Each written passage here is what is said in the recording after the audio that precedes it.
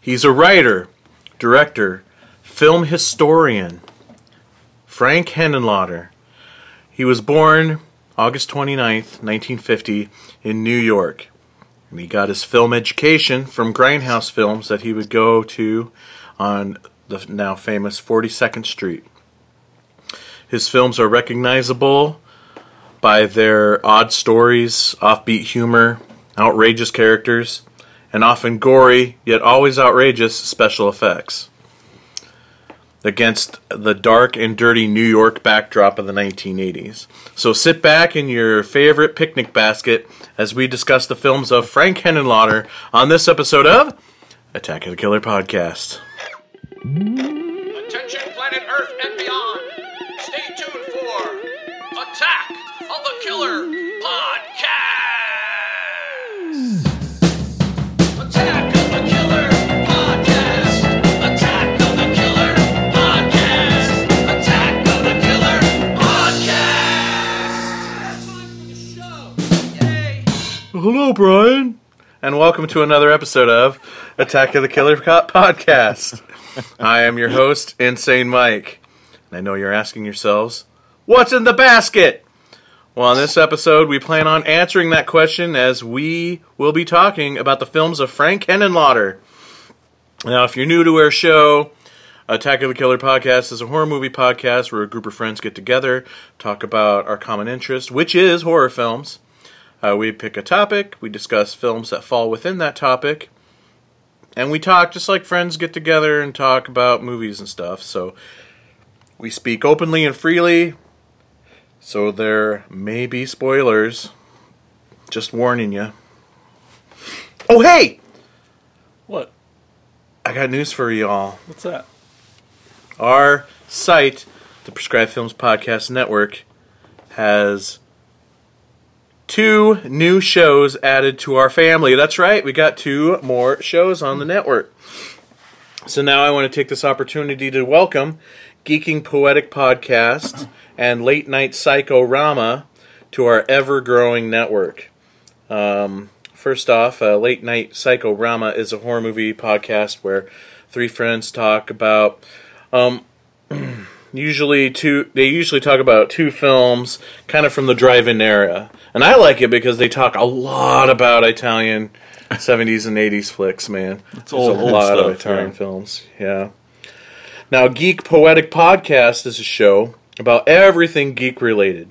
The hosts are, pretty fun. They're funny. They have a girl. And you could check out both those shows on the Prescribed Films Podcast Network. I just got done listening to, I think it was like a 3-hour, 2 or 3 hour Kevin Smith episode. Oh, yeah. Of the Geeking Poetic. Geek Poetic Podcast, and it was really cool. They all went through their top 10 favorite, top 5, I think, Yep. favorite Kevin Smith films. So, and it was pretty cool because, these guys are definitely fans. So it was neat hearing them actually talk positive about certain Kevin Smith films that usually gets dogged Right. by most of society. So, with the exception of Tusk and Yoga Hosers, they all 3 in unison hated those movies. And that's why I like Geeking Poetic Podcast. Wow. So anyway, yeah, check those shows out at the Prescribed Films Podcast Network, and you can do that if you type in thepfpn.com. So now is a good time as any to mention our sponsor, Shudder! Shudder is a premium streaming video service, super serving genre fans of all types with the best selection of horror. Shudder can be seen just about anywhere, from your iPhone to your Xbox One to your Roku, you name it. You can get Shudder for only $4.99 a month. That is 1 penny away from $5. Or $49.99 for a full year. And now, right now, this very second, as I'm talking, you can get a month of Shudder absolutely for free on us here at Attack of the Killer Podcast. That's right, we're giving you a month for free! Oh my god, that's so cool! I'm going to let that sink in. So here's how it works. if you go to shudder.com/podcast and enter our very special promo code, it's ours and ours alone. No one else has this promo code. That's true. AOTKP. Enter that code and get a month for free on us. Again, go to shudder.com/podcast and enter the promo code AOTKP. Now, have you ever wondered what the cast here at Attack of the Killer Podcast looks like? I don't. Well, you can wonder no more, because if you become a sponsor to our show, you can get exclusive videos featuring the crew here at Attack of the Killer Podcast. Whoa! But that's not all. You can also get, you can get your dose of Attack of the Killer Podcast every single week. You don't have to wait every other week for, our normal episodes.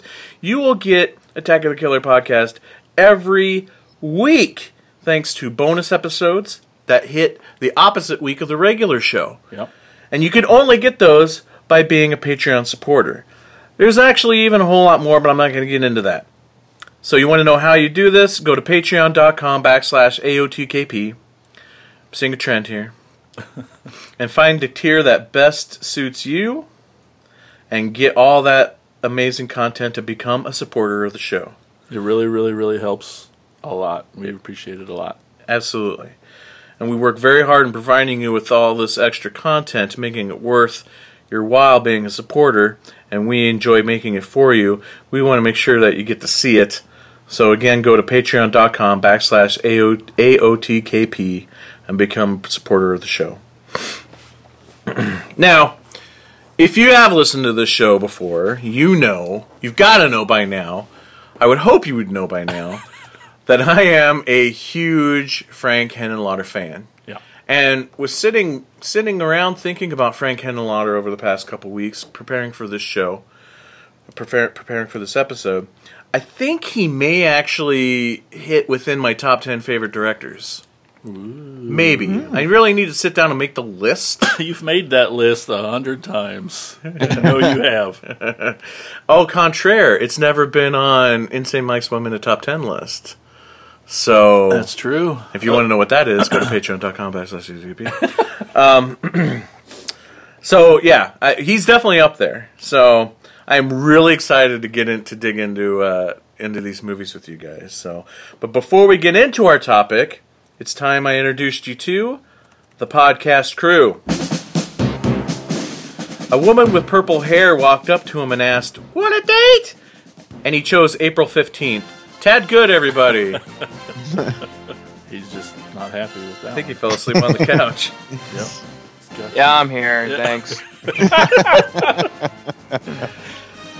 He also has a veiny purple slug crawling around in his pants that shoots out gooey substances that makes him feel really happy. And ironically, he also named it Elmer. Jason Bollinger. I told you that in confidence. Oh, oops. But, alright. Thanks. Thanks for listening, everybody. Welcome. He used to take the Yogi Bear movie, and every time Yogi Bear stole a picnic basket, he'd splice in shots of Belial popping out of the basket just to freak kids out. And unfortunately, he made Yogi Bear a whole much better of a movie. Andy Wassum, everybody. Thank you. I learned from Tyler Durden. And lastly, I didn't want to do a bad biology joke because that would probably get a little too dirty. So instead, I'm just going to welcome back to our show our longtime friend, Mike Reeb, everybody. Hello, it's good to be back. It's great to have you back, my friend. Yes. Thank you. It's been too long. So I still have to finish my sandwich, so I'm going to turn it over to Tad. All right, well, we're going to go right into what we watched, where we talk about what we've watched since we last recorded. And because he started with me, I'm going to start with him and say, Mike, what did you watch? His mouth's so full of sandwich right now. There was a part of me that was like, he's going to do... Yeah. Oh, gotcha. Got you good. All right. I'm getting there. What we ate. Turkey, roast beef sandwich. Come on. Well, the big thing I watched, and to be honest, I've already watched it twice. I've enjoyed this movie so much. Lords of Chaos. Andy, I know you said you were going to bring this one up too, but this is the big one I watched. So when it comes to like when normies, when they want to watch a current music biopic, they probably watch Bohemian Rhapsody. And I feel like a lot more hardcore horror fans are going to watch this movie, Lords of Chaos. So it's not necessarily a horror film, but I think it kind of falls in with horror fans and whatnot. And a lot of horror fans are metalheads. But this is the biopic of the Norwegian black metal band Mayhem, which is also based on the book called Lords of Chaos. It's got Rory Culkin, which was cool seeing him again. He did a hell of a job. Sorry to interrupt. Yeah, no, that's fine. He was awesome. He did a great job as Euronymous, kind of the leader of Mayhem, and also kind of self-proclaimed leader of the black metal scene in Norway.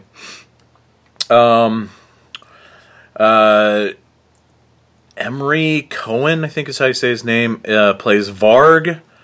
And he's kind of the guy. If you followed any of that stuff in like the 90s of the Norwegian black metal scene and on all the craziness that went down with that, he was the one that really kind of started burning the churches down. And then eventually would become Euronymous' kind of like arch nemesis, I guess you could say. Jack Kilmer as Dead, Mayhem's lead singer, that actually ends up committing suicide. Probably one of the most graphic, bloody suicides I've ever seen committed to film. Holy balls. Wow. Yeah. I had major props to the effects guy. That was intense. That was... you just had... I can't really describe it. I think you just have to see it to believe it. I think so. Well, it's one thing, like, he slices his arms, he slices his neck, and then he shoots his head off with a shotgun. But when he's slicing himself up, and they do this when he's cutting himself on stage too, they cut to an extreme close-up of the knife slicing through the flesh. That's just nasty looking. Literally was making me cringe every time they'd cut to these close-up shots. And I think a lot of it has to do with a lot of the stabbings in this movie. There's no music in this at all when like the killing is happening. So it just makes it but to me it made it that much more raw and visceral and just that much more disturbing because that's what it's actually supposed to be. I mean, at least that was my impression. Yeah, I mean, it's based on, as far as anybody really knows, I guess. There's only Varg, and Varg, who's still alive, would really probably know the entire story, and who knows how much how much he's told the truth over the years. But this is all based on fact and just how dark of a rabbit hole all these kids fell down into this like whole, Satan rules and all this like black metal thing that they were trying to do, this whole lifestyle that they were creating. So yeah, it gets pretty dark in a lot of time, but oddly funny at a lot of moments too, I thought. Which I feel like they did that on purpose to kind of take the piss out of like how badass these kids thought they were, And there's like moments in the film I really thought that was kind of almost making fun of these guys. The whole culture. The whole culture? You guys are idiots, Oh, you yeah. guys are just... Like when Varg is being interviewed by the newspaper, and the newspaper guy, and he's talking in the third person as if he's not a part of it. When Varg's talking about the church burnings and the Black Circle and the members of the Black Circle, and the reporter's like, "Well, how many of you are in the Black Circle?" And he's like, "Well, there's 7 of it." Yeah. So, it's shit like that, and I also like find it hilarious too. And maybe it's more of a I can never say that word, juxtaposed, where there's a lot. I mean, it's not like out in the open, but there's a lot of talk about these guys in relationship to their parents. Like Varg's album is completely financed by his mom. The record shop that Euronymous owns was fronted by his parents. And there's a scene, I can't remember which guy was the one that actually stabbed the guy to death outside that bar. But before he goes to the bar, and you can tell he's got this plan, right? He's leaving the house, and he's like, I'm going to go out, Mom, and leaves the house. Nice. It's like... He's always Again, telling his mother where he's going and just, Yeah. letting her know. It's like they're like the complete opposite of like this anti-establishment movement that they're trying to, portray. Yeah, well, and there's even that one part too. Like, I mean, I don't even, my own daughters don't even do that. Like when they would live with me, if they would leave the house, they wouldn't even say like I'm going out or anything. They just do whatever. So I find it really funny. These like hardcore black metal guys are like, I'm gonna go out, Mom. And there's that part too when Euronymous is in the record store and he's talking about how much of an idiot Varg is for going to the papers and how he's gonna kill him and everything. And he's like, they're talking about how the shop is getting closed down because his dad stopped paying the bills, and then Euronymous just goes into, it's like, oh man, he's such an idiot, I'm gonna kill him. And the other guy goes, who, your dad? And he's like, no. And the other guy makes a statement of like, oh good, because that'd be really sick, man.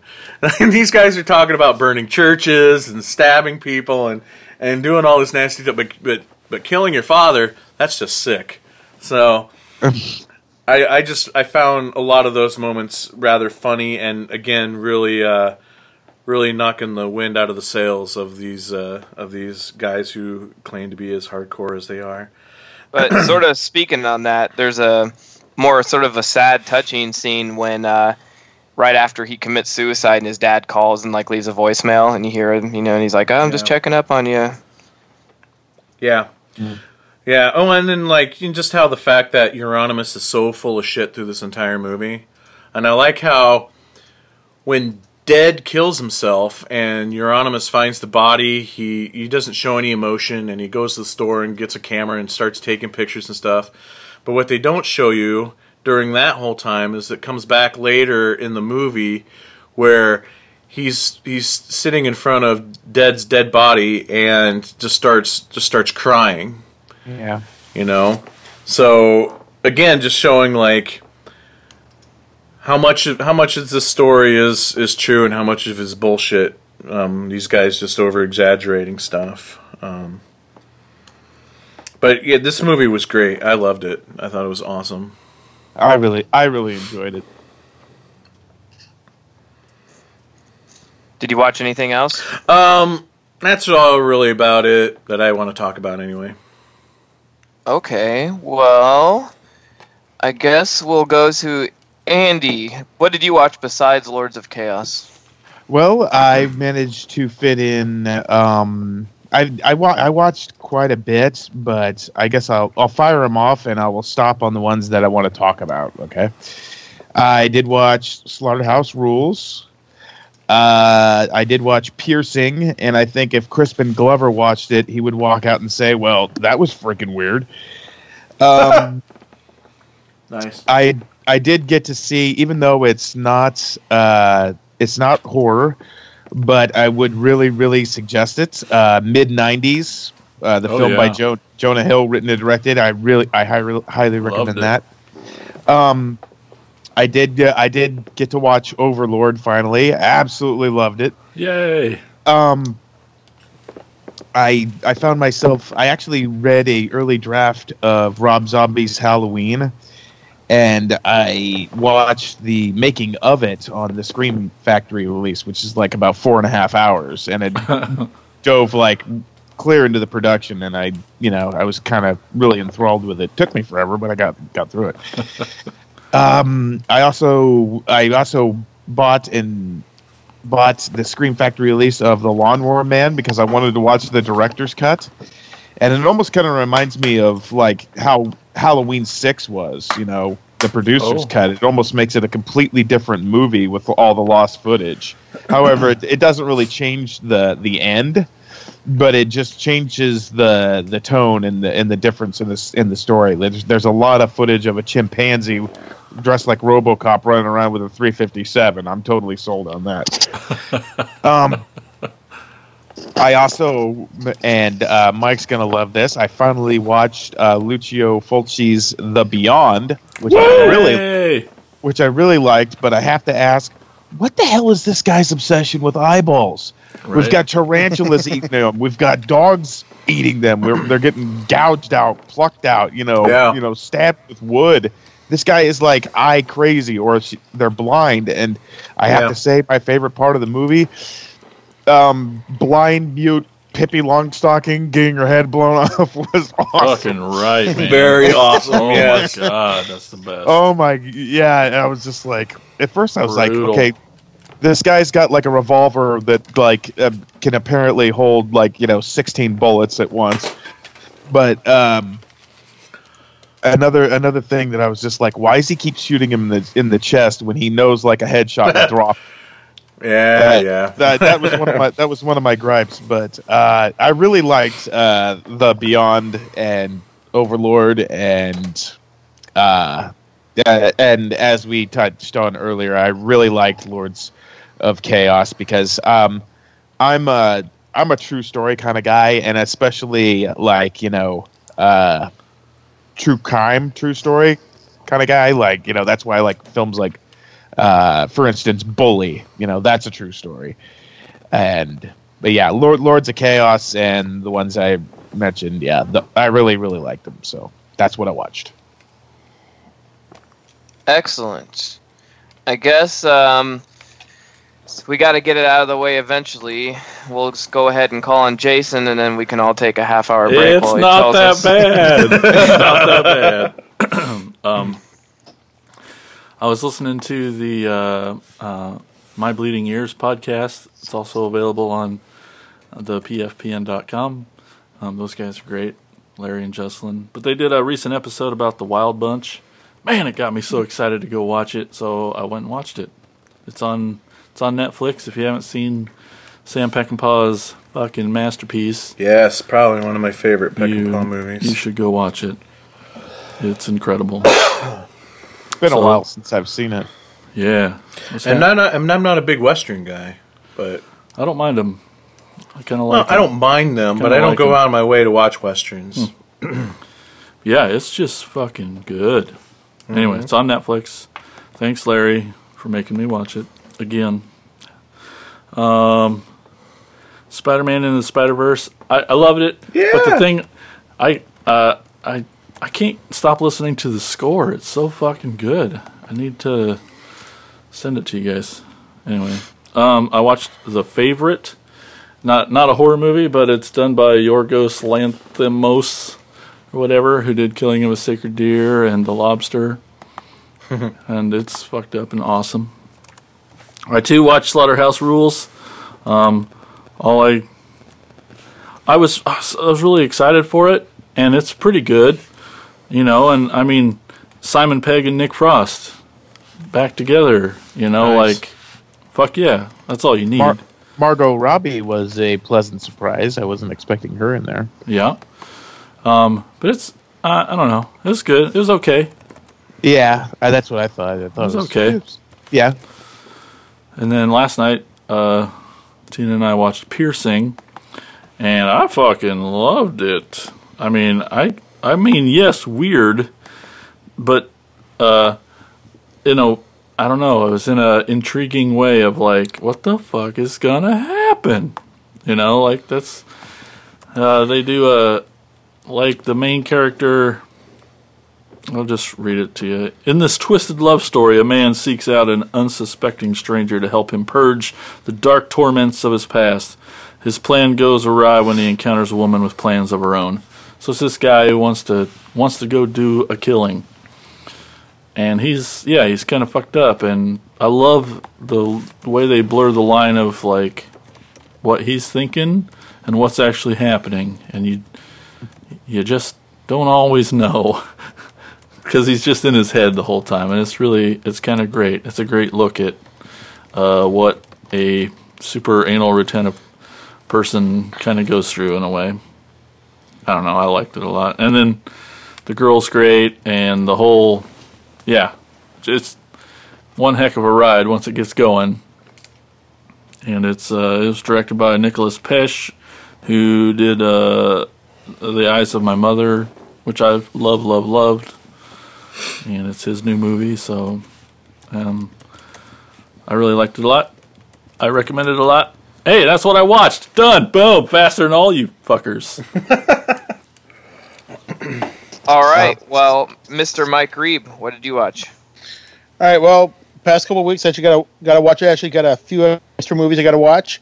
One of them, man, there's been a lot of shade thrown at this movie, and probably beating a dead horse on this one, but I finally got to watch Phantasm Ravager, and damn, I love this movie.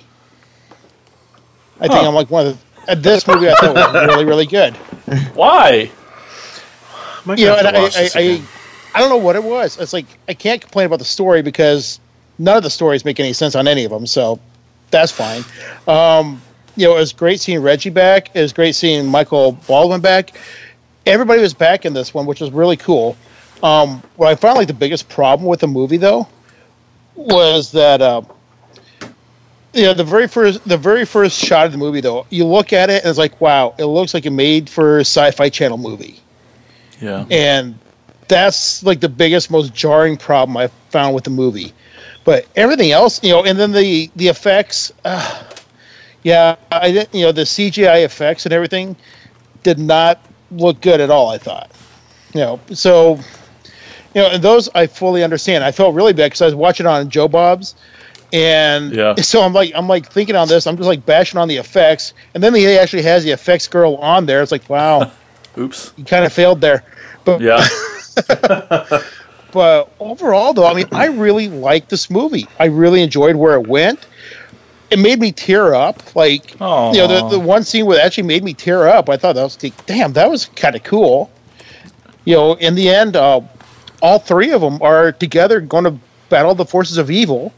It's like at the end, it's like, dude, that was kind of badass. Hands down, the craziest scene, though, in that entire movie, though, when it blew me away is like Reggie's like standing in like the yard of like the old folks home or whatever, and the doctor's like, what the hell's he doing out here? And the doctor's like approaching him like with a needle, and then all of a sudden like Mike's on the other side of the yard. He's talking with Mike and Reggie are talking to him. Mike tosses him the shotgun and he turns around, and now like where the doctor was, you just see the guys in the gas mask and everything. He's like, dude, what the hell? That was awesome. This movie had, the giant city leveling spheres and everything. Thought those were cool. I really dug it, And the one time where Reggie looks like he could actually get some action, he just falls asleep. So it's one of those movies. It's one of those things where I watch it. It's like I don't understand the hatred for it, because for me, it's like as much as like. Even Joe Bob at the beginning of the whole marathon says these movies don't make much sense. He's telling you what drugs and alcohol to drink to enjoy them and get the most out of them. So, okay, story-wise, I like where it went with the story. I thought that was actually really pretty cool. Yeah, there were some pretty heavy themes in there with the aging and poor Reggie going through that. Yeah, but I think that's just one of the things I just loved. He kind of became this. I don't suppose in a way kind of like an interdimensional crusader or fighter or whatever, and it's like him and the tall man kind of almost have to exist together now, which I thought was actually really kind of neat. And whereas like even the scene where like Reggie's like in the bed and he looks over and he sees the tall man, just real old frail man just laying in the bed next to him. It looks like he's about to die as well. It's like, damn, that was actually kind of cool. There may be a theory that like the whole series might have been all part of Reggie's dementia. Which, you know what? And that's why I ended up not liking the movie, because that was my takeaway from it. So, you know what? It's like I could get that. I could totally see that. But you're watching the movie. Okay, slight spoiler. Okay, at one point Reggie dies. You see him die, and it's like, oh man, But you got Mike and Jody sitting there at his bed with him. It's like, oh damn, that was actually, that kind of hit me in the feels pretty good right there. But at the very end, whether he's alive or dead, another dimension, afterlife, whatever, these guys are gonna take off and they're gonna do battle. It's like, that's awesome. I love the way that ended. I thought it was great. The band's back together. Pretty much, yeah, exactly. They're back together and they're gonna kick ass and do some cool folk music. Sell some ice cream. Oh yeah. And then the other movie I did get to watch was You Might Be the Killer on Shudder. Nice. Yeah. That's That really was good. fun as hell. That was Absolutely. really a lot of fun. Loved it. Me And the way it kind of kept jumping around a little bit, it's like it was a great. And I thought the use of Allison Henny in that movie was a great use of like a higher tier actor. So it's one of those like, okay, let's gonna bring her in for a day or two. All she's gonna do is talk on the phone, get all her scenes done, and then we're just gonna make the rest of the movie. It's like, dude, that's genius. But it felt like she was there for the whole thing. Exactly. Yeah. Yep. Mm-hmm. So yeah, that was a lot of fun. I thought the mask was cool as hell too. That mask was really friggin' neat. Yeah. Mm-hmm. Other than that, I think those are the only two I really saw of note worthwhile right now.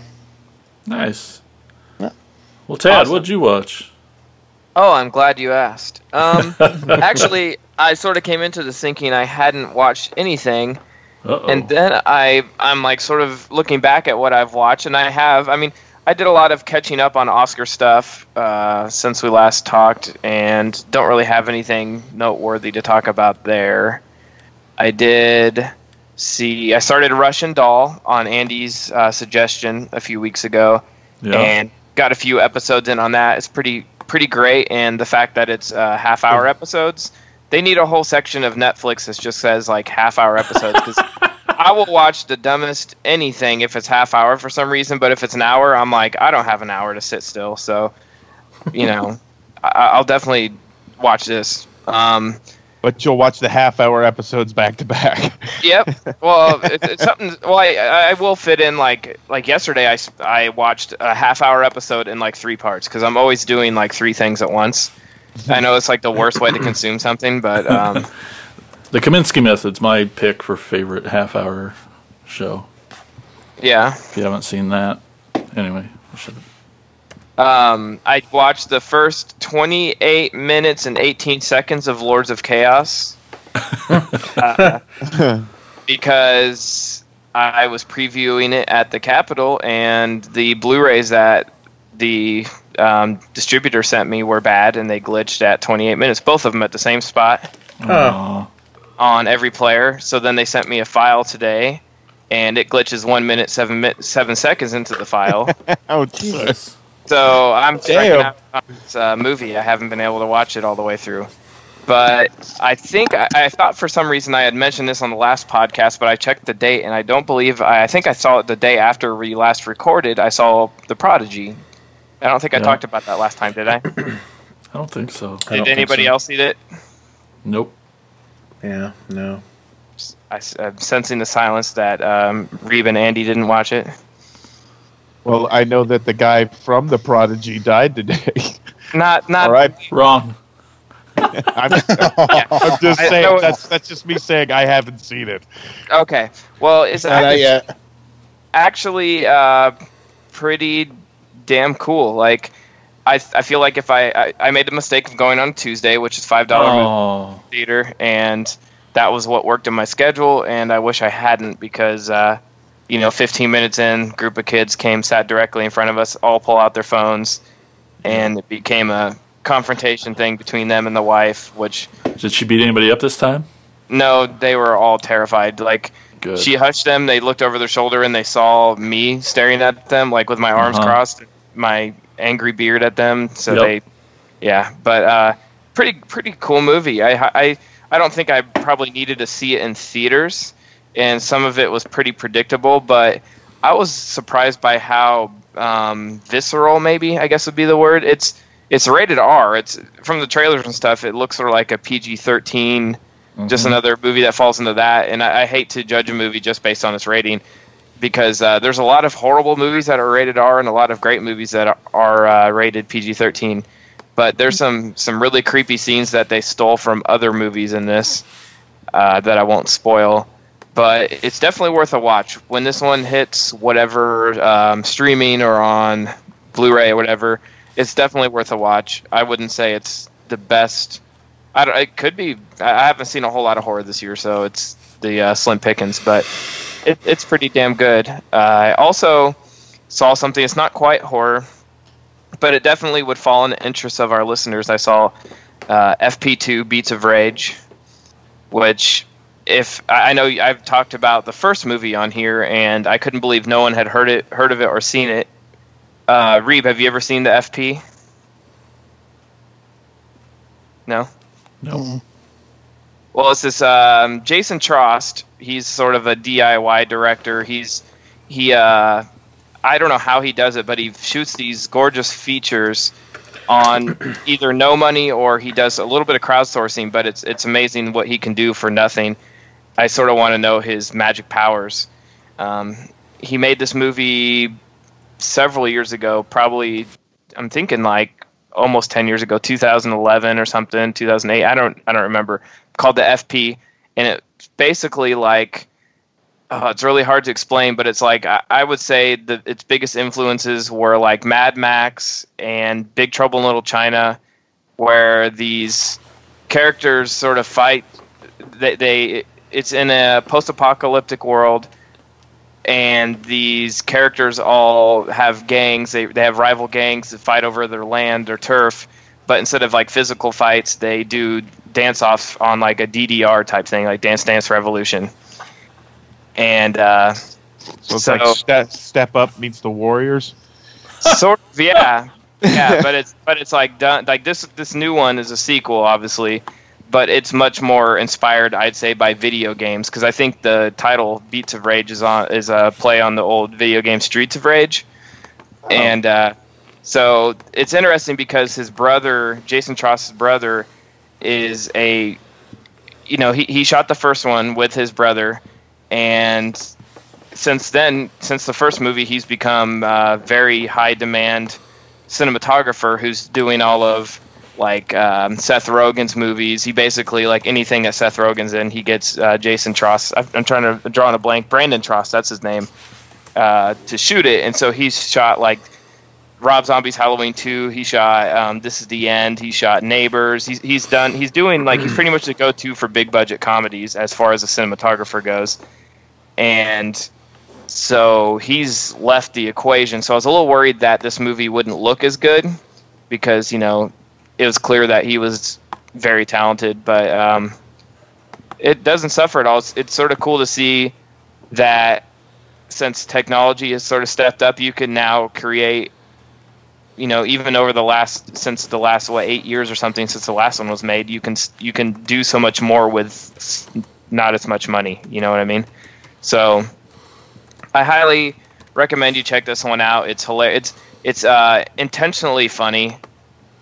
It's sort of, I don't know, the first one sort of got a reputation because it's like it's almost made to be a cult classic. It's has its own language. It's very strange, very cool. I think the first one, Draft House Pictures released the first one, and I think the Blu-ray is out of print now, so it's like $60 or $100 or something crazy on Amazon, but there's probably ways to check it out somewhere. But Jason Trost, you can look up his other movies on Prime. He has like 3 or 4 other really cool movies, and he basically plays the same character in almost all of his movies, which is just a sort of caricature or a He Tyler Perry's it. Got it. Yeah, well, he plays himself. He plays himself in like almost like a sort of exaggerated version of himself in all these movies, because he wears an eye patch in real life. So he wears an eye patch in all of his movies, And strangely enough, this character from the FP appears in like This Is the End. He's in Hatchet 2 or 3. I think he's in Hatchet 3 as his character. He plays the same character in like 10 different movies. And they're big movies, and it's so strange. It's like it makes all these movies canon in the FP world. I'm not sure how, but just Google Jason Tross sometime and go down the wormhole because it's very interesting that how this guy has this whole career, but no one has any idea who he is. So, I know the feeling. Aww. Well, have you guys seen This Is the End? You know, with Franco and Oh yeah, I think that movie's hilarious. Yeah, well, Love there's that scene that's like with Danny McBride and Channing Tatum. You know what I'm talking about? Yeah. Where he has him as like the Gimp, basically. Yeah. Jason Trost is in that scene as Jethro, who's the guy from the FP. He's in that scene as his character from the FP, which is so strange. Like, he somehow sneaks his character into these movies because his brother's shooting it, and it's like his little Easter egg. Where will Jethro appear? So That's cool. I find it like endlessly fascinating that he's in the background in all these movies as his character from his own little independent movie. That's awesome. It is. Yeah. But yeah, that's all I watched. So I actually think I talked longer than Jason this week. Ha Wow. But Jason wanted to go back and talk about something really quick. Oh jeez. Did anyone else see Piercing? I forgot something about that. Okay. I haven't got to see it yet, unfortunately. I got a piercing. Okay. Apparently, Andy I'd seen watched a it. half an hour of it in my sleep or something. Cause Yeah. Well, I forgot to mention that they use music from Italian films. Ooh. They use Goblin. They use Goblin. and I don't. Now I have to watch. Yeah, dude, it's fucking awesome. But it made me like, as a movie guy and a guy who's done music in movies, I didn't know that you could do that.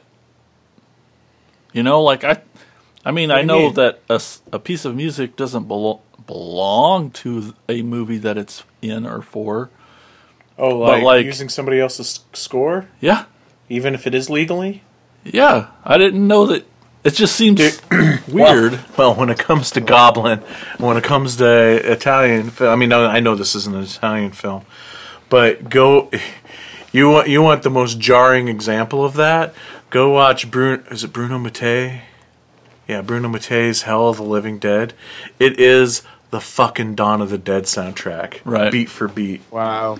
I guess I just never knew that you could do that. Yeah, and I bet it's jarring too. I mean, like if you know the original source material, you're like, I'm hearing Yeah, I'm like, this, that's which is fucking making Deep me Red. think of Boom. what's that? Oh, like that's Deep Red. Boom! I Yeah. knew it instantly. And, oh fuck, that's Tenebrae. Oh fuck. You know, I'm Nice. just like, what? And How- you're sitting there probably having those images in your head from those movies as you're seeing Right, it images from brings this. stuff in, and it Yeah. definitely makes this film more Giallo than it, because it is in a way. You know, like it's very homage to it. I wouldn't necessarily say that it's a Giallo movie, but they do like. There's definitely like a prop in it that's yellow, very clearly not normal, Yeah. but it's like yellow on purpose. Oh. You know, plus this music. I mean, there's gloves in it. You know, like there's not necessarily a Giallo I really movie, have to watch this. but it's just so neat and weird. I didn't know you could do it, and yeah, it's cool how like it brings other feelings with it. Hearing this other piece of music, I just thought.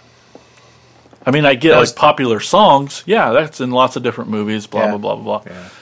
But I guess in my brain, Goblin and these songs for those movies belong in those movies. Well- and was for those movies. Sitting here talking about it, I can think of some other examples where this has happened. But are you saying like the whole score is literally ripped off Goblin? No, but it's all used. Almost all of it's used. Because remember, Shaun of the Dead did that a little bit too. They took a lot of music cues from the Goblin score. From I haven't seen that for from so Dawn long. of the Dead as well, though. What's that? I haven't seen Shaun of the Dead since the day.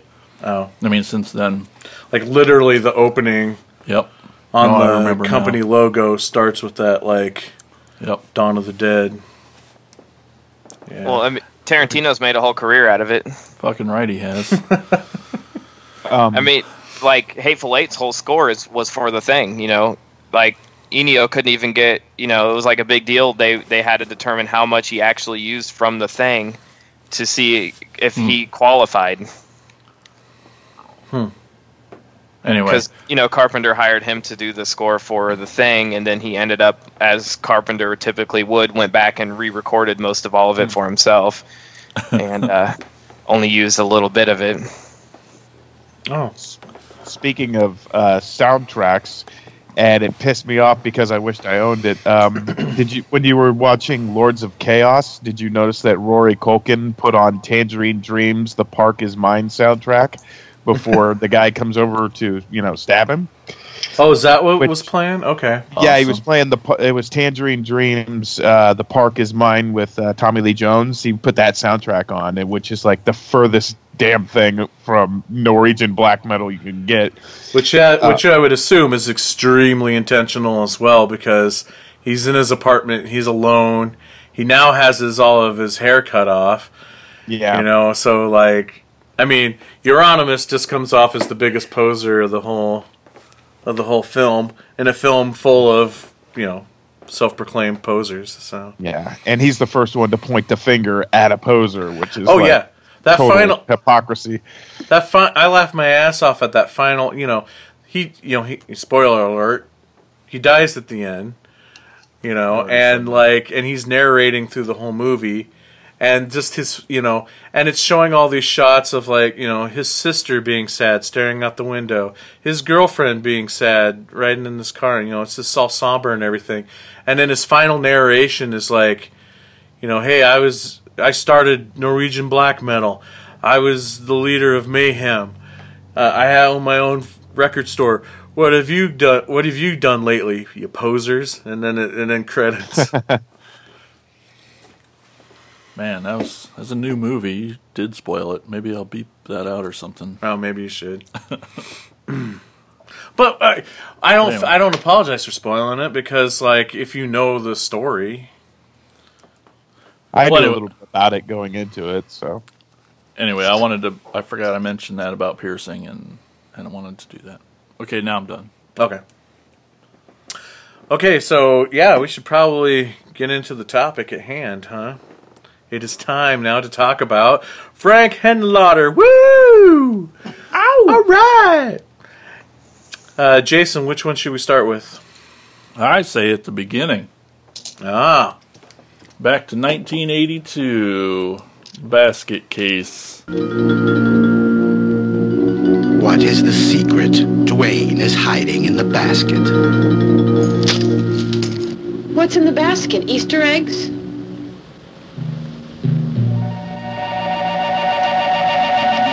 What's in the basket? Clothes. What's in the basket? Nothing.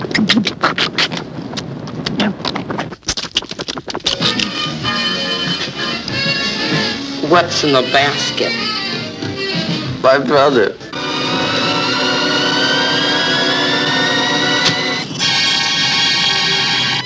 What's in the basket? Open it, if you dare.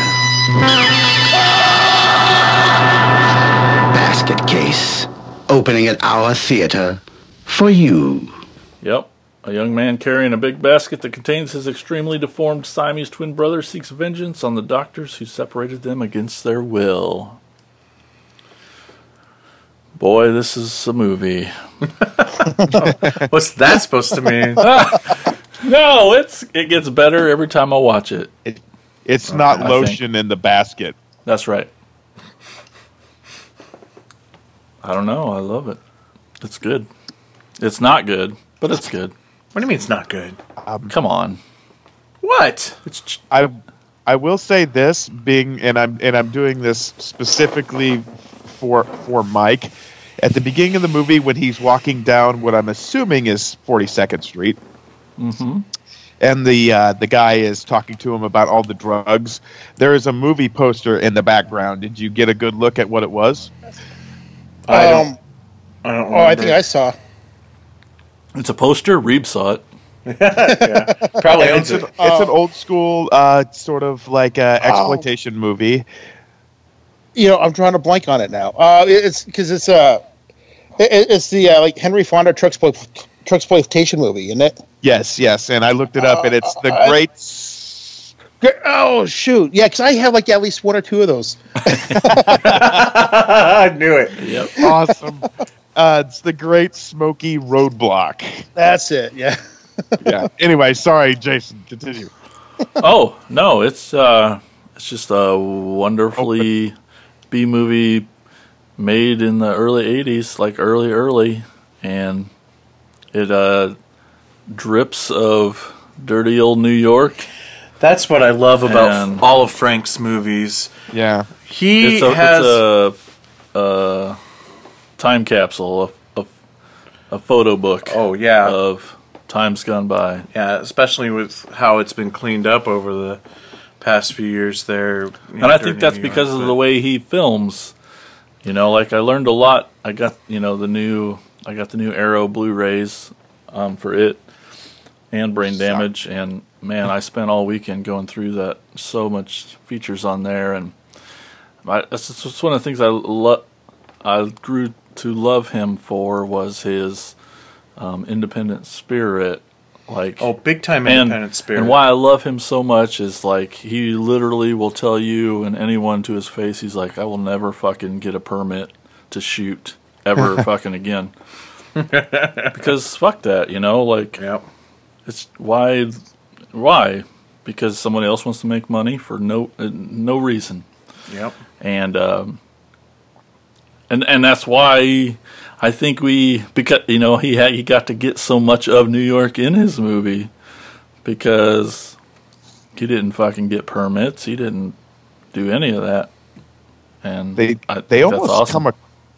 the films to me almost come across as campy as they are. They come across as like trauma films, but they're like really polished trauma films, if there is such a thing. They work a little bit better. They're like a little bit of a step above. Does anybody else get that feeling? Well, I think that just goes to like Hen Lauder. No, I don't know if this is the right thing to say either. That Hen Lauder takes the craft of it a bit more professionally or seriously than Kaufman does. And I don't even know if I want to blame Kaufman for that. Right. More than like who Kaufman surrounds himself with. Right. Like Kaufman's not an idiot. He just surrounds himself with a bunch of punk kids who just want to tell dick and fart jokes and don't He can care talk about them into the working for actual free. craft of making a film. So trauma films look like shit because of it. And it's clear that Frank's a very smart person in general. And probably far more controlling. Well, yeah, I mean, if you watch any of the trauma documentaries, you know Kaufman is controlling, but he's Big just time. more of a guy throwing a temper tantrum. Where Henenlotter, I feel like it's you literally have to do it his way, which means he's got his hand in the pot of everything that's going on in the film, and I've always felt like Henenlotter just loves that side of New York. That is always his backdrop. It's just like the gross, seedy underbelly of New York. It's just where he lived, and he wanted to show it off. Dirty underground sex clubs and streets laced with freaking crack pipes and something about that. I guess he just loves. I don't know if that has anything to do with where he actually grew up, because he's a New York guy. But there's something about it that I love too, because I love that New York underground or exploitation film scene. People like Frank Henenlotter or Lloyd Kaufman, or movies like Street Trash, and just all these movies that show the worst part of New York. And that's why I like watching the TV show The Deuce on HBO. It's like late 70s, and it basically they recreate that whole era, and it's you guys would love it if you're into that sort of thing. And I don't know why I like it, because I would never want to be around it. I would, in yeah, real I life. would last 5 minutes in it, but I just love looking at it. Yeah, I would love to spend at least one weekend in that style of New York, just to go in and out of all the different theaters, just to see all the movies they have in the theaters there. It's like, that would be awesome. I would love to be there a day during the heyday of 42nd Street, just for the movies and the theaters. But at the same time, like, I know I'm going to be sitting next to some bum on crack with my feet standing in an inch of urine or something, And It's all I part would of the not, grindhouse experience. and I'm not cool with that. I don't want to be in that. But I love that, and I think it's just because I just love the look of those films, of the Henenlotter films, or the Troma films, or I mentioned Street Trash is another one that I think really falls into place with that era. Well, yeah, that's half the crew from Street Trash worked on Brain Damage, and Yeah. But the thing I think and like the hours of supplemental stuff on this disc, like every time Frank would be like, "Yeah, these effects suck and they're not good, and I could not get the money I needed to do them, but I had to do it because I had to make this movie," and so the heart is clearly there while watching it, and that's what I grew to love more and more about Basket Case and his films when I watch them, is just he's like, because he's smart and because he's a filmmaker and knows what he's doing, like the technical side of things, it looks good with what he had to work with just wasn't much, but he was so determined to make a film. Like, he had to forge ahead anyway, and he's like, so I got these shitty constructed sets that are the same set. We just had to paint the room a different color or flip the negative so things were on the other side of the room. I had to do what I had to do to make it work, and that stuff was awesome.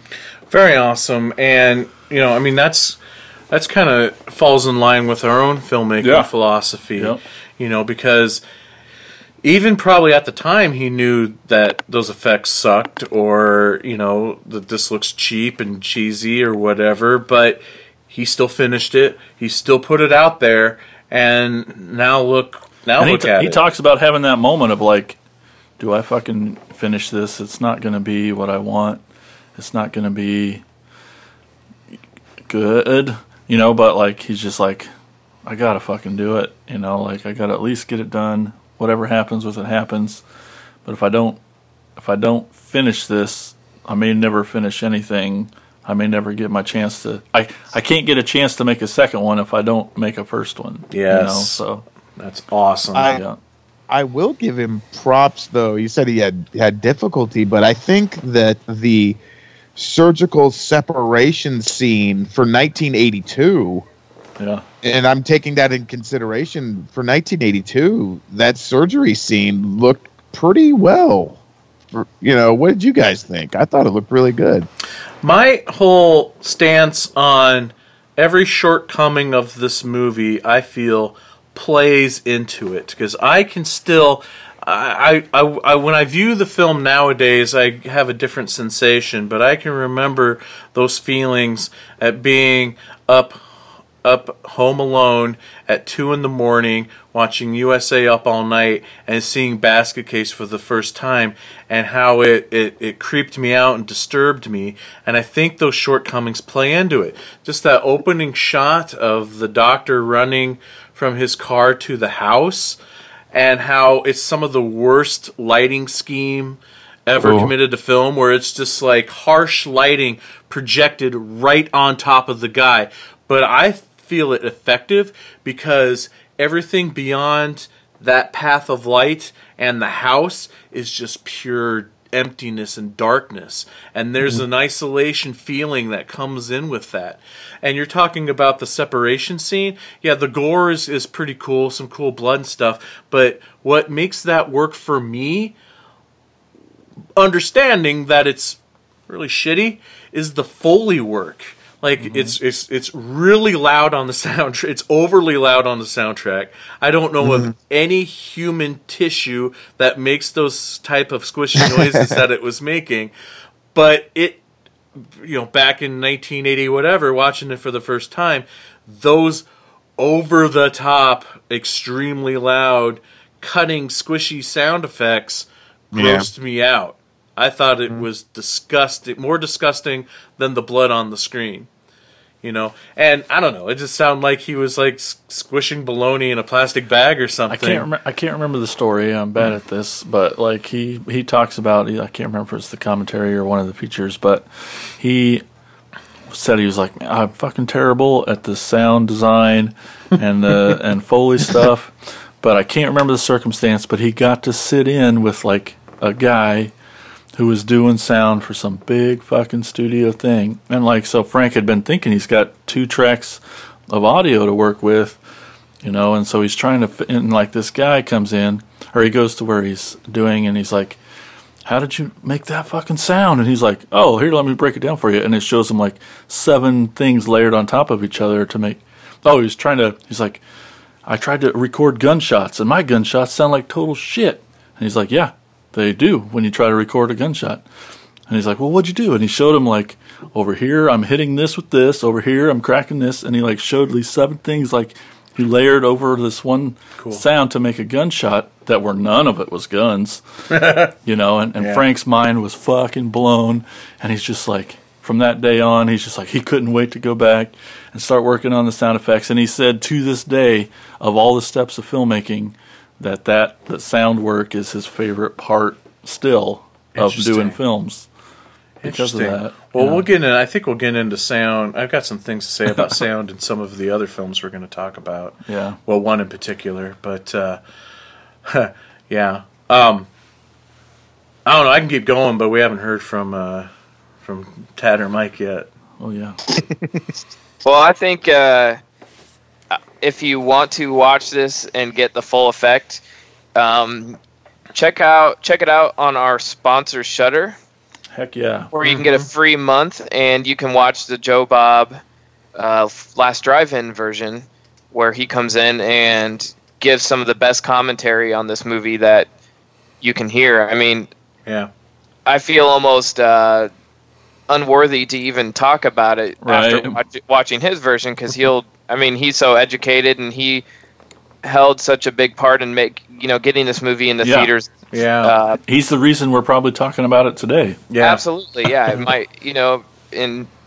He has a true passion for this movie, and it sort of makes me love it even more. Yeah, because I saw this when I was younger, and had a lot of fun with it, but I didn't really see any value in it, or not saying I didn't see any value, but I didn't see the value in it until you sort of watch it with Joe Bob's commentary and listen to what he has to say and hear the what went on behind the scenes and what went into getting it to where it is today, and you just sort of appreciate it more when you hear what Joe Bob has to say about it. So yeah, for sure. I've always loved this movie. I remember the first time I saw this was at least 25 years ago, probably 30 years ago. It's like on HBO one night, because I think they were showing like a couple of the different ones, and because I think like even at the time HBO would like have like the new one. They were like premiered the new one, like part 3 way back in the day. But I remember watching the original, and it's like, and it always stuck out on me, like the scene where you first see Belial just moving around by himself. Mm-hmm. And yeah, because I'm a huge fan of stop motion animation. I've always loved that, Harryhausen and everything like that. It's always been like one of my favorites. And just seeing that, the way they did that, I thought it was actually really pretty cool. Yeah, you could tell it's stop motion, but it just added so much to the charm of this movie. Yeah. And that's just one of the things I loved about it. And then, Kevin Van Hentrick, if it wasn't for him selling the movie like he did, while acting in it, I don't know if it would have been nearly as good, because he was so amazing in this movie. Because you actually you watch this, and one of the things I love about this movie is the heart and the love that he has for his brother.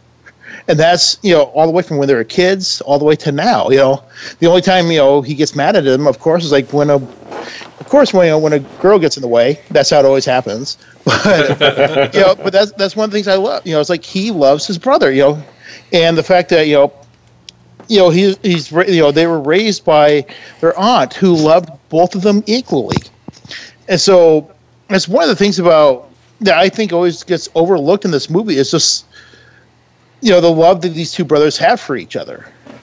And now they're going on their low vengeance spree and whatnot, which is actually really kind of cool. I love that. But yeah, I think that's just one of the things I love about it. Watching these movies, you see the way that each one of these three movies kind of makes you feel a little bit differently, which is actually really kind of awesome about this whole group of movies. But yeah, I mean, just the heart in this movie, I loved it. That's one of the things I love about this movie. And if you didn't have that, it would just be just a basic monster movie. But they got something to where, okay, I can feel a little bit here. I get it. I feel it. It's like, yeah, come on, guys, finish it up. Yeah, Kevin says he approached it, and instead of like these are brothers, he just internally, for his motivation, he said he approached it as they were the same person, cut into two people. Yeah. And you can tell that, and that is what's great about them. Yeah, there's a childlike innocence to his performance too. Yeah. And that's what I really liked about it. And of course, when the creature trashes the room, I'm laughing my ass off. I think that's well, and there's a lot of comedy in this film, and I feel like I catch more and more all the time. This last viewing, I laughed my head off when Dwayne brings in the television set. And he's like, hey, I got you this TV. I'm going to go out. And he's going out on a date. And the first thing Belial does is try to change the channel. Oh, and Dwayne's talking about how it's got a warranty and everything. And Belial goes to change the channel and breaks the knob off instantly. And I thought that was so funny. Was it, and the fact that he turned the TV on, and he didn't even try to find anything. Because you look at it, it's just like this messed up screen. Yeah. So you can't even see anything to begin with. Yep. Exactly. But again, I really feel like the shortcomings of this film, all of its flaws, I think enhances the film. Everything from, like I mentioned before, some of the bad lighting, some of the over-the-top unrealistic Foley, but even some of the performances that may not be up to par. Like, I think, most of us could probably agree the weakest actress in the film is probably the aunt. Mm-hmm. But there was something about her in her flat acting that I felt almost like maybe it was a choice, because that kind of made that aunt character a little creepy too. Kind of like she obviously, loves her nephews and is doing anything to, but they've killed their father, and so her own moral compass is skewed too, because instead of I can't believe you killed your father, it'd be don't worry, the police are gone, we'll get this covered up. But her performance is so flat that it seems like that there's something mentally off with her, even though she is the one that has always looked after Dwayne and Belial, and she's kind of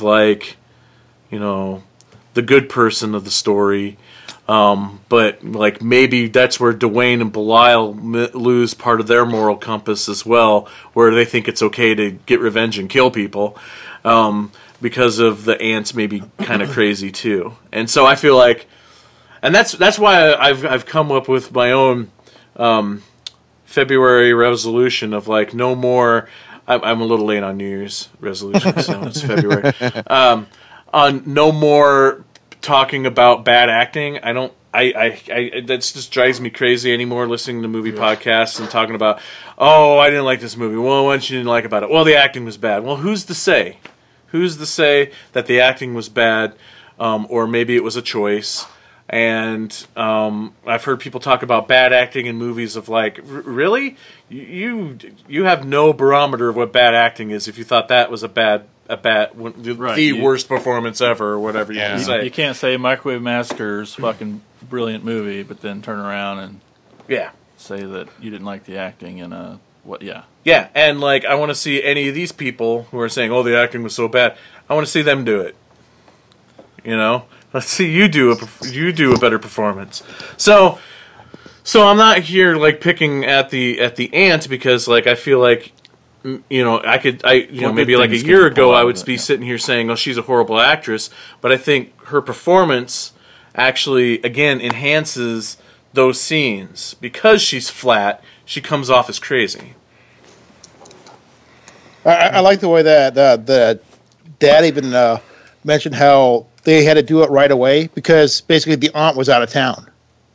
Yeah. Since she was gone, he looked at it as like this is the only time where they could actually do this. Yeah, I love the score in this movie too. Was there anything in the features about the score? I actually have the. Who put it out? Was it Mondo? I got the double LP of this. Oh, cool. Yeah. There might have been, but I can't recall right now. But I think I was really hoping Belial would would actually been able to talk. Particularly, I was hoping he was going to say, "Open your mind to me, Mr. Quaid." Nice. Sorry, I couldn't help it. Open your mind, free Mars. I liked how Belial would just scream everything. You know, God. that was a great scream. Great scream. Again, and it's not funnier.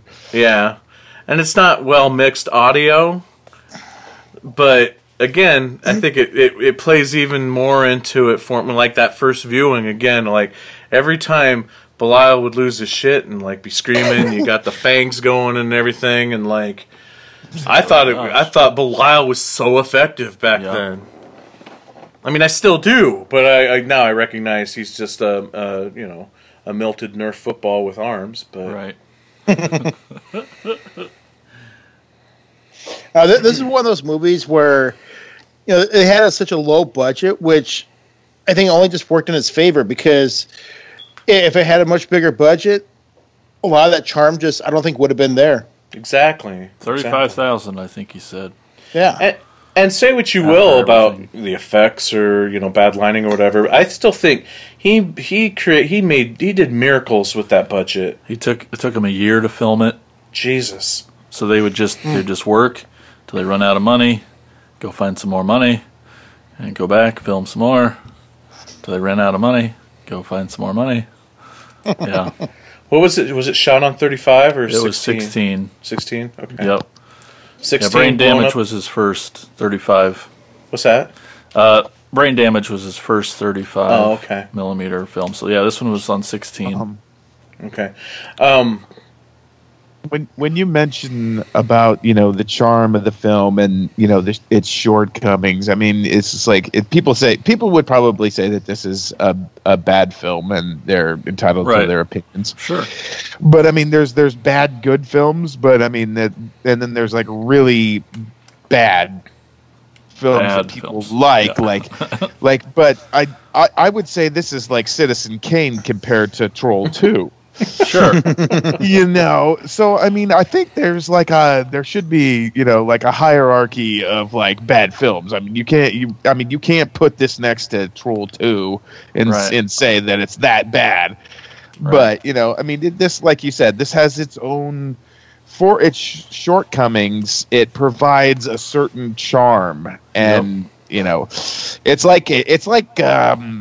it's kind of like it's like the junk food of films. Even though it's really bad for you, it'll probably give you a stomach ache if you add it too much. But it's so very comforting at the same time, and that's the way I look at these films. So one thing what I've kind of noticed a little bit is like, I like the fact that it took him a year to film this. Yes, it was micro budgeted, really low budget and everything, but it's taken a year really allows him to take the time he needs, though, too. And, because I've seen like some micro budget movies that they're shot and everything's shot and done so fast that it just makes it look really cheap and rushed and everything. Whereas, like, granted, yeah, this took him a year to do, and I'm sure he, however he did it and everything like that, but during those times where he's trying to make more money, he probably still has time to go in, look at it, do some editing and stuff like that, figure things out. He's taken the time he needs, and that shows. I mean, this movie shows that you can make, to me, this is a quality-looking movie. And you can make a quality-looking movie on a micro budget as long as you're willing to take some extra time. Maybe a year is a little bit too long for some people, but for him, it was a perfect amount of time for him to get the look that he needed. And it came out, I think, looking great. I love this movie. Yep, same here. And again, I feel like, people can see on the surface the shortcomings, but if they knew more of what was going on, like I when I first learned that there was no actual front desk of the hotel, that it's actually an open elevator that they put a desk in front of and dress the elevator to look like the guy's back office. Oh, I never knew that. That's awesome. Yeah, that's an elevator. That whole front desk area is just an open elevator. Amazing, right? That's a freaking amazing. You would never know that, and he did an amazing job making it look like a front desk. I commend him, man. I mean, I would have never guessed that. I would have figured that's what it was. As a filmmaker, that's the fun stuff, figuring out those problems and how to make it work. And this is a movie of how to make things work. Yeah, and the hallway of the apartment, the apartments, that was all handmade too. That's like made out of cardboard. And shit. those pipes running overhead. It's not pipes. It's cardboard. Yep. They found in dumpsters. They just go dumpster diving every night to find props for their movie. That's where they got the sink and the toilet that's in the bathrooms. From finding it on the street. I would love to know the Kung Fu movie that they went to go see at the theater. Oh, Frank Henenlotter's in that scene too. Yeah, Frank Henenlotter himself is sitting behind Dwayne in that scene. Did you guys know that this movie is part of the permanent film collection at the Museum of Modern Art? Nice. Yep. They're the ones behind restoring it. That's awesome. Yeah. On the Arrow Blu-ray, they have the whole evening of the premiere at MoMA. They have him on there, and then Kevin's there. The twin girls are there. A couple other folks. Beverly Bonner's there. Beverly Bonner. So yeah, he introduces it. They show it, and then there's a whole big Q&A after. It's at least a half hour long. It's pretty cool. It's gonna make me freaking poor, man. I gotta buy this goddamn thing. So Jason, you have the Kick-Ass Arrow Blu-ray. That you're leaving when you leave tonight, right? Because I gotta watch these features. Damn it! It has his first movie on there. Yes, what's it called again? It's called. I wrote it down. Hold on. Slash of the Knife. Yeah. It's got Basket Case 3.5 on there. A little short they made. But does it have? Because I have the Something Weird DVD. Which still has a shit ton of features, and I noticed it has the one I got. Yeah, and I noticed on the Blu-ray it has the where they take the tour of where the locations. But does it have that Beverly Bonner public access TV show that she had? Is that on the Blu-ray? I don't think so. Oh, then it's not that cool of a Blu-ray. Whatever. I don't remember it. On the Something Weird DVD, apparently Beverly Bonner had a show on New York public access where it was a variety show, and she starred in every single skit. It's awesome. I have it right here in front of me, and I can read what it's called. It's the special feature is called Clips from Beverly Bonner's Comedy Cable TV Show, Beverly Bonner's laugh track. Yep. Yeah. I believe that's what they say it's called. There's tons and tons of new features on this. No, new features on this disc, and I'm giving you crap, but it's I'm super jealous. The new of that commentary. That's the one I listened to with him and Kevin. Now, cool. 30 Yeah, years because I don't later. think Kevin was on the original commentary. Yeah, and he remembers a lot of shit that Frank don't. So Really? yeah. Nice. And in both the commentaries for that and Brain Damage, he's like, guys, I always used to listen to commentary tracks and be like, why the fuck don't you remember that? You're the fucking director. And he's like, shit, now it's 30 years later and I'm doing these commentary tracks and I don't remember fucking half of this shit. So he does his best, but no, he does good. He's really good on them. Awesome. Basket Case. Yeah. Have we waxed Basket Case's car enough? Who would have known? Yeah. Yeah, like Tad said, go to Shudder and watch Joe Bob's. It's the perfect way to love it the first time. Yeah, it really is. Because, yeah, if it wasn't for Joe Bob, none of us would probably even know about Basket Case. So, would have came and gone. So since you started us off chronologically, we'll just keep going in that direction. Next one we're going to talk about is Brain Damage. It's funny. One night you go to bed, and when you wake up, everything is different.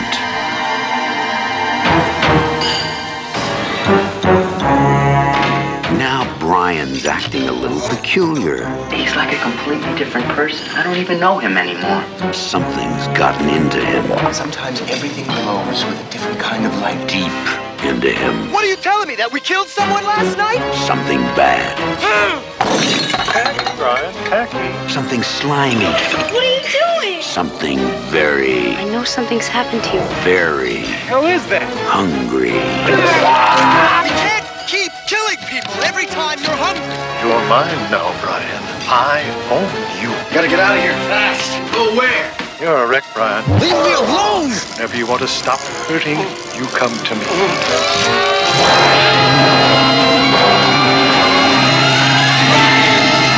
Brain damage. It will turn you inside out. Brain Damage is the story of a guy named Brian who wakes up one day and he finds out that he's got a parasite attached to his neck.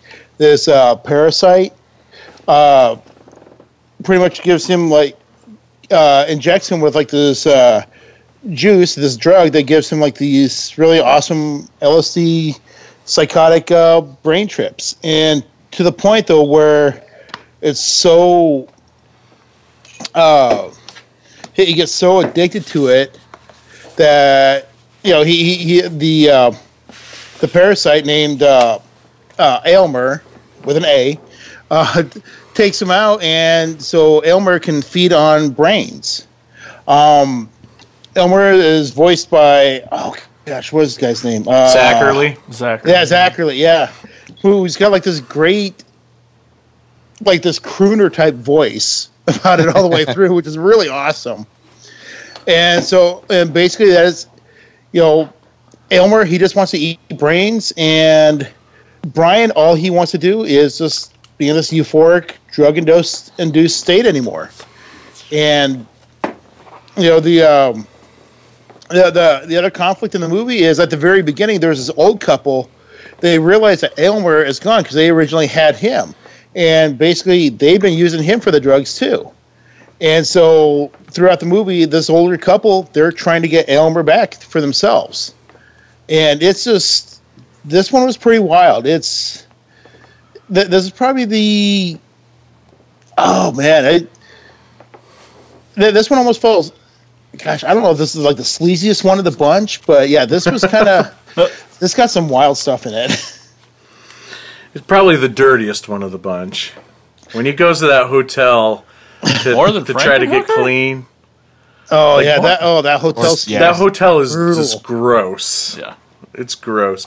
I'm not talking about this is Yeah. naughty. I'm Dirty. dirty naughty. I'm Gotcha. Talking about dirty disgusting. Yeah, pretty gross. Thing is though, that whole scene though, I've never had to gone through any of this myself, but that's how I would imagine, like, these really hard, like, withdrawals and stuff like that would be.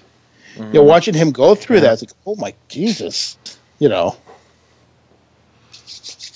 Well, I just got to say, I'm just going to say it right now. It's official. I'm putting the stamp on it. Brain Damage is my favorite. Me Frank too. Damage. That's what I was going to say. Definitely. Nice. Oh, man. This is the first time viewing for me. Aw, that's awesome. And so maybe this one might, you know, maybe because it's fresh, but man, like the combination of several things in this one really did it for me. I feel like when I'm watching this and you finally you hear his voice, and I instantly knew that voice. It was like so comforting. Like when you first hear him laugh, it's like, oh my God, I recognize that laugh right away. And like just hearing his voice throughout the movie, so damn cool, because he's one of the coolest horror hosts of all time. Fucking right. Coolest horror host of all time. Coolest guy of all time, too. Yeah. Since this wasn't a SAG production, and Zachary was a SAG card holder. So he wasn't credited, right? Yeah, so he had to do the movie uncredited as to not get in trouble with SAG, so... But like I didn't even have to like Google it. Like I'd turn on the movie and I'm sitting there watching it, and like the first fucking sound that thing made, I'm like, oh my God, I know who that is. Yeah. And I had no idea. Like I didn't look anything into this movie because I for some reason I just never seen this one, and I wanted to go into it completely fresh. So, man, what a dumb fun movie. Yeah, this was my first time seeing it. I had never seen this before. Wow. I've heard other people talk about it, so I've been wanting to check this movie out. And then was it last week, a couple weeks ago? I saw that it was on Shudder. It's like, oh sweet. And then you got to ask me the podcast. Like, cool. Now I have even more of a reason to watch it now. This is awesome. Yeah. Man, yeah, I kind of wish my first time would have been completely fresh, because, I mean, I followed this through the pages of Fangoria leading up to the VHS release. Yeah. And I wouldn't say disappointed, because I instantly fell in love with this movie, but a little upset because by the time, I'm seeing all these kick-ass, gory as shit scenes We got the in the edited pages right of away. Fangoria, and by the time it came out on video, it was edited to shit. It was cut. All the good gore stuff that you saw in these magazines was cut out, and it was such a shame. But it didn't ruin the movie for me. I love this movie so much that, like, back in the day in high school, me and my friends, the Gore Gang, I used to draw comics of the Gore Gang, and Elmer was a featured character. Was like a pet of one of the members of the Gore Gang in the comic strip. So you got a 24 by 36, or a 40-inch original poster too. That's not original. It's a VH. It was for the VHS release. That's still cool. But it's still cool, yeah. And it's beat the shit, but I'd like it's it. cool. Yeah, if you don't want to hang it. Oh no, I love it. Guys It's awesome. It's kind of faded. It's got some sun damage to it, and it's pretty wrinkly. But I finally, after years of mistreating it, have it in a frame. But it's with Brian's Reeve exploding. smiled a little bit right there. What's that? He smiled. Yeah. Brian's exploding head with Elmer sitting on his shoulder. Yeah. I mean, come on, how fucking cool is it when he's on the subway and sees Dwayne across from him? Like, right? Yes. That they exist in the same world at the same time. How fucking cool is that? Like, I love the fact that Dwayne looked at him, then got up and walked away because he saw somebody even weirder than he was. I'm getting out of here. Yeah, I love it. How cool is he has his own little, film universe here. Yep.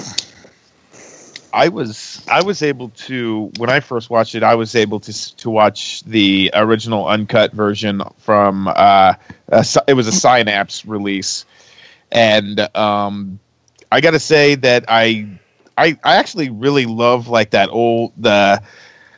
I think the color scheme, within the junkyard, and he sees these colors, even though it's very low budget, I just think it's, like you said, it adds a certain charm to it.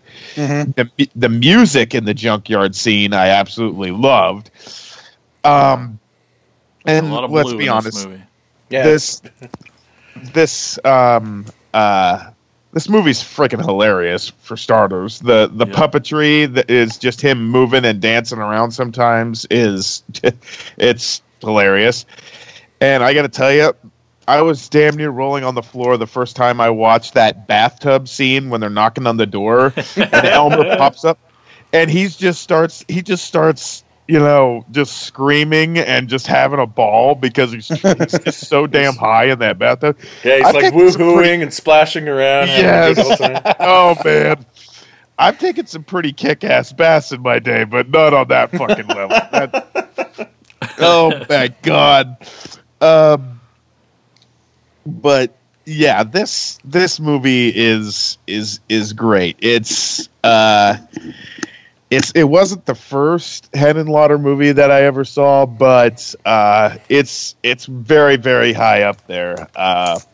It's not my favorite. Another one's my favorite, just for, you know, it's for sentimental reasons because I saw it when I was 11. But yeah, Brain Damage. I highly, highly recommend this because it's like you said, you know, seeing Dwayne, you know, come in there with the basket, and yeah, he's just sitting there looking at him, and he just shies away, and he just gets off at the next stop, and it's just, I really don't have much to add. I mean, you guys have pretty much covered just why this is, you know, such a great film, and you know, the one-liners like, you fucking named him Elmer. He's like, not Elmer, Elmer. I don't, the whole bit though, where you know, he's in the real bad rundown hotel apartment, and Elmer's in that sink, and he's going through those withdrawals, and the way he's just taunting him.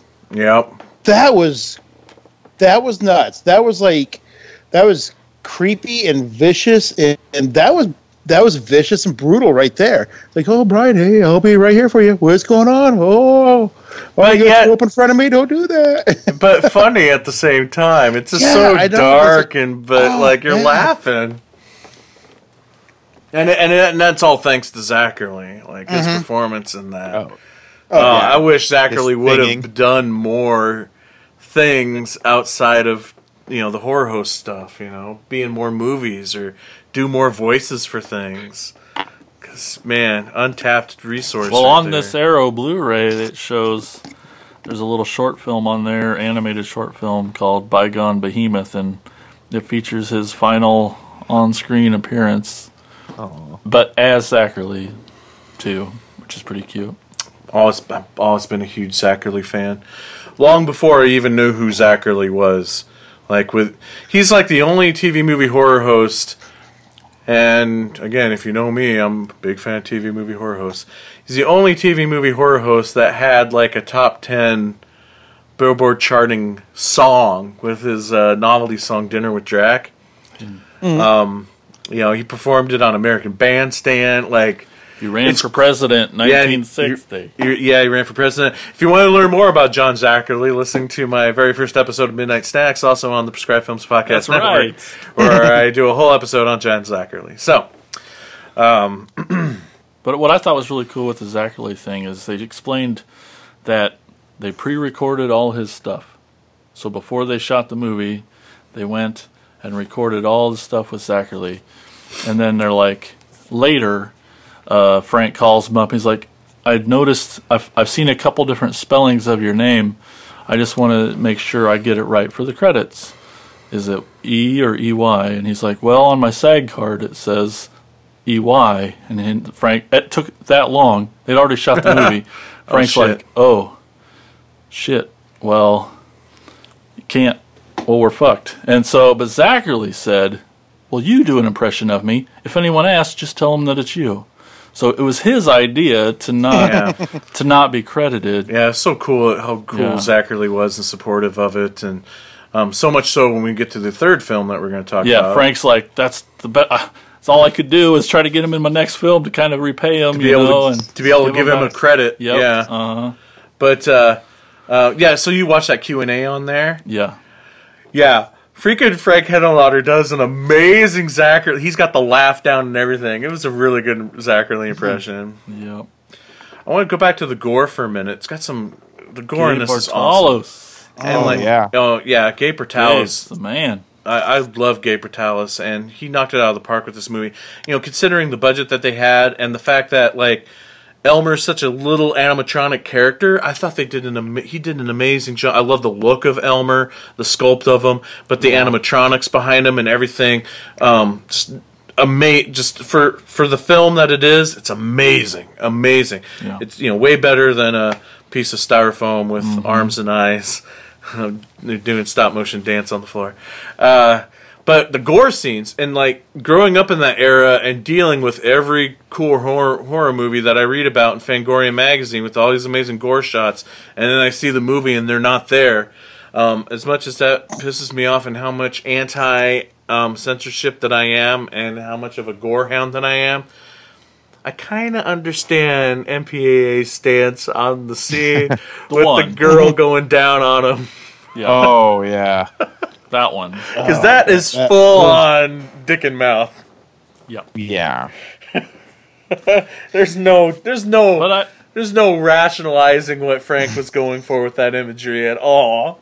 But I'll tell you what, like in all of his films, from the stuff I've been watching, like the thing I love so much is that with all these fucked up gags that were like, what does that mean? Or why the fuck did you do that? Every single time he'll say, I thought it'd be funny, so I did it. Yep. And I'm like, fuck yeah. And that's why I love you, because you're like, he didn't care if he made anyone laugh. He did it for himself. Yep. And that's what was awesome. And so same with that scene, the blowjob scene, and he's like, I don't fucking care. I thought it was funny, so I wanted to do it. And it is, don't get me wrong. I love the scene. I think it's hilarious. I was like laughing in shock and horror all at the same time, but it was awesomely well done. I'm just saying, for once, I could kind of understand MPAA's stance. It still pissed me off that it got cut out of the version I saw back in the day, because I think the scene is awesome. But I'm just saying, I think I understand a little bit better. But and when Gabe Bartalis is talking about when Elmer pulls out of her mouth and he's got that big old chunk of brain. Yeah, there's like so much Gabe stuff on this Arrow disc. There's like so much interview, and he like goes through all the effects, and you get to see Elmer with the animatronic shit. Yeah. And he explains a lot of the gags and how he does it. And when he's and I've how never he's seen talking, so much Gabe interview. It's awesome. Like Frank wanted Elmer to have this big chunk of brain sticking out of his mouth as he whips back into Brian's zipper, which is just such a gross image, man. But Gabe could not get. There was no glue in the world that could get these real calf brains that they were using to stick to the little rubber Elmer. So he had to, with needle and thread, sew it onto the Elmer puppet. Sew the calf brains onto the Elmer puppet. I'm like, that is awesome. That's stuff like that wishes I would have stuck in special effects. Yeah. Basically the I don't know, the magician towel gag that he does, like pulling brain out of his ear. When he's having that nightmare. Oh yeah, that's the other big cut scene. Yep. And the blood and then eventually tears his ear off and the blood gushes out. That's just crazy. It's bloody. It's so much blood. But and that's another one that got heavily cut too, and it pisses me off for two reasons. One, it is so exaggerated. How can anybody take that scene seriously? Yeah. and be grossed out or offended by it? Why cut that out? It's an over exaggeration of the gore, and that takes it out of reality. And then two, the distributors cut it from the film. Yet that is the picture on the back of the VHS box when the distributors put the movie out on VHS. What the fuck? I think they did that with Basket Case 2 too. There was a shot of the main guy was in the makeup. They ended up not using it, but they used it on the box. Yeah. Kevin's. Yeah. What about the toilet victim? I mean, with the blood spraying, it almost looked like there was a sprinkler like inside, like literally like rotating. It reminded me of like those old tractor sprinklers with like the long tongs at the end. It's just like two of them. It just literally looked like it was like hooked up to one of those and like, you know, like swirling around inside like the bathroom stall. I was just like, damn, I kind of like that. That's pretty cool. The other thing I loved about in the making ofs of this one is I guess to talk to you, Mike, like it was like they got the cream dream. They basically bought a building. Oh yeah, you know, and like on the first floor was a camera rental place, and then the third floor was their offices, and on the fourth floor they built sets, and so like almost all of this movie is built in sets. Because they talk about how they had to with the Elmer because the things have to be raised up off the set, so the animatronics of the puppet cannot be seen on camera. But just everything takes place in this one building for the most part, and like to me, it always seemed like a cream dream to be able to have that one spot where you could just come to work every day. And they also talk about it's in such a shitty part of New York that every single day they'd have to walk over used condoms and crack pipes in the streets every single day. As Frank explained it during that Q&A, the sound of them walking the set was squish, crunch, squish, crunch. God. But go ahead.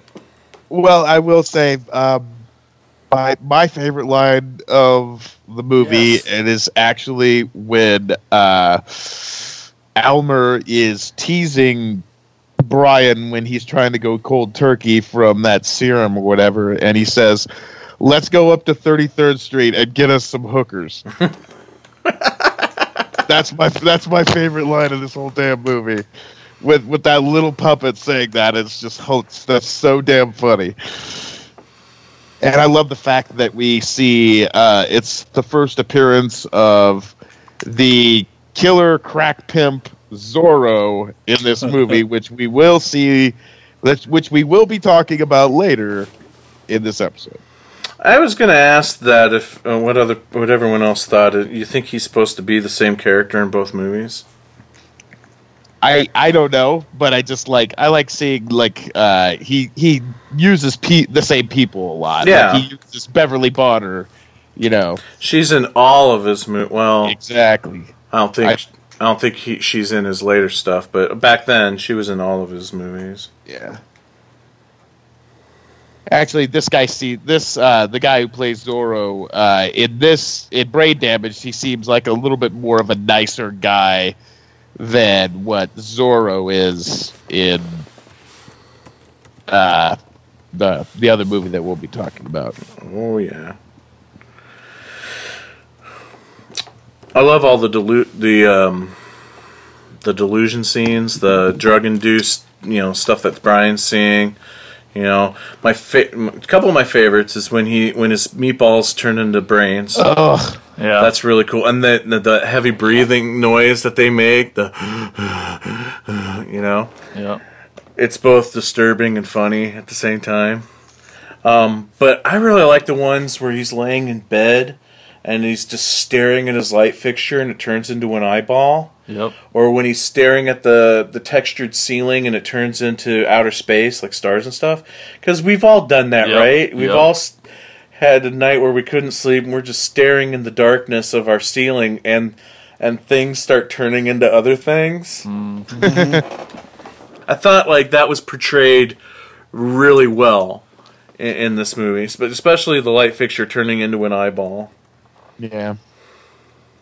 Frank said his favorites was when they'd go inside the head and they'd squirt the blue juice in the brain. Those were always his favorite shots. Those are cool shots. Yeah, that's cool, yeah. Especially there at the end when he gets the overload. Yeah. And it cuts the inside of the brain and just the blue stuff spraying all over the place. I love Rick Hurst. I think he's freaking great. I wished... That's Brian, right? Could have done more work. Yeah. I mean, he does stuff, but... Soap opera actor. Yeah. But I thought he was freaking fantastic. Yeah, he was awesome. Very awesome. I like how it talks about on that Blu-ray too, on how he thought he looked. Frank Henenlotter thought he looked a little too pretty, so he made the makeup department put that cut on his lip. Yep.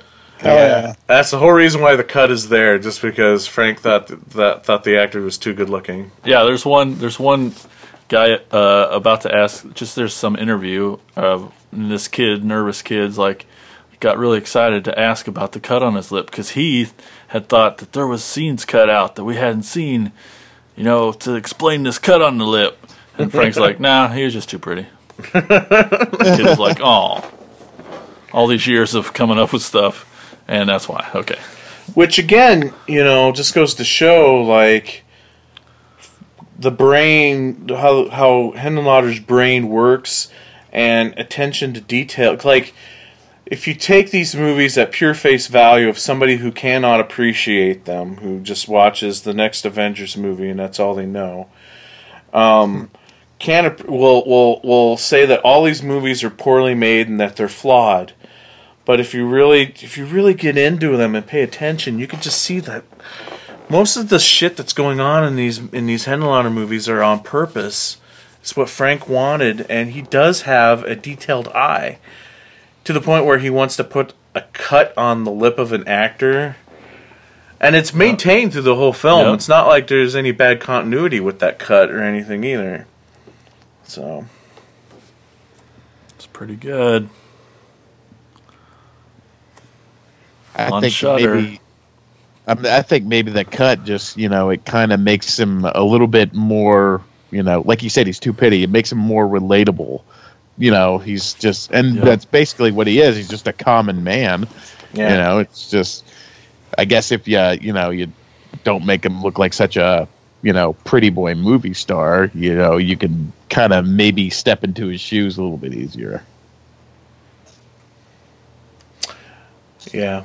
This movie is so good. It's so awesome. I love it. I think the other thing I liked all the way through, I love the music all the way throughout this movie.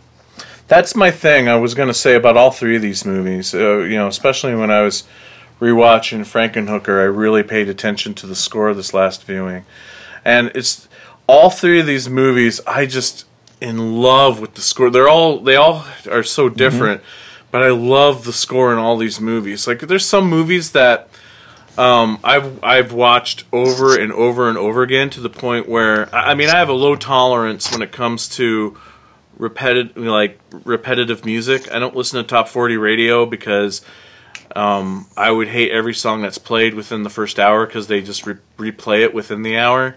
I hate listening to the same thing over and over and over again. So there's times where I get stuck on a movie and I watch it over and over and over again to the point where I cannot stand the score anymore. Dead Alive is a great example. I hate that score, man. It's not that good. I hate that score. The movie's great, but the score's horrible. But no matter how many times I've watched all three of these movies, I still always 100% love the score. And Basket Case, when I got the Something Weird DVD, there would be times I put it on when I go to bed at night, and I'd wake up in the middle of the night too groggy to get my ass up and actually turn the TV off, and I would sit there and be listening because on the menu screen it just plays like 30 seconds of the same part of the soundtrack over and over and over and over and over again. And still, after many nights of having that tapped into my subconscious, I still love that score a lot as well. So there's just something about these scores that I just can't get enough of. I love them. So I didn't want to say these movies score was done by Gus Russo. Oh, he did these two. Oh, that makes sense. Because I think wasn't Brain Damage part of the Glickenstein, I think, or Glockenhaus. What the? I don't remember. Picture deal, like I think 3-picture deal. Glickenhaus 3-picture deal. Yeah, I think it was because if I remember right, Frank tells the story on how he went in to pitch Brain Damage, and James Glickenhaus is like, "Awesome, we're gonna do it, but what else you got?" And he didn't come prepared to pitch anything else. Yep. So he literally pitched Frankenhooker. He improv'd the pitch for Frankenhooker off the top of his head to James Glickenhaus, and that's how Frankenhooker got made. And when he left, he turned to his partner and said, "We have to make this Frankenhooker movie. Do you remember what I said in there? Because I don't." One last thing I want to say about Brain Damage, and then we can move on. I talked about before the Foley work on Basket Case. I love the Foley work so much in this. I love the sound of Elmer when he's like crawling around and shit. And it's the actor Rick came to set one day and had like an upset stomach or whatever, but his stomach kept gurgling. And Frank's like, "What is it?" Well, yeah, Frank's like, "What's that noise?" And Rick's like, "I'm sorry, it's my stomach. It keeps gurgling." And he's like, "That's it. That's the noise of Elmer." So those noises throughout the movie is Foley of James's stomach gurgling. Okay, so we can move on. Last film, Frankenhooker. In 1931. The world was horrified by the motion picture Frankenstein. In 1935, horror turned to terror with The Bride of Frankenstein. In 1990, the makers of Basket Case and Brain Damage bring you... Want a date? Frankenhooker. Jeffrey Franken has a plan. I just want to bring you back, Elizabeth. He has the ingenuity. We need female body parts. He has everything he needs, except the raw materials. Just hold still. Excellent. Oh my God. Bunyan!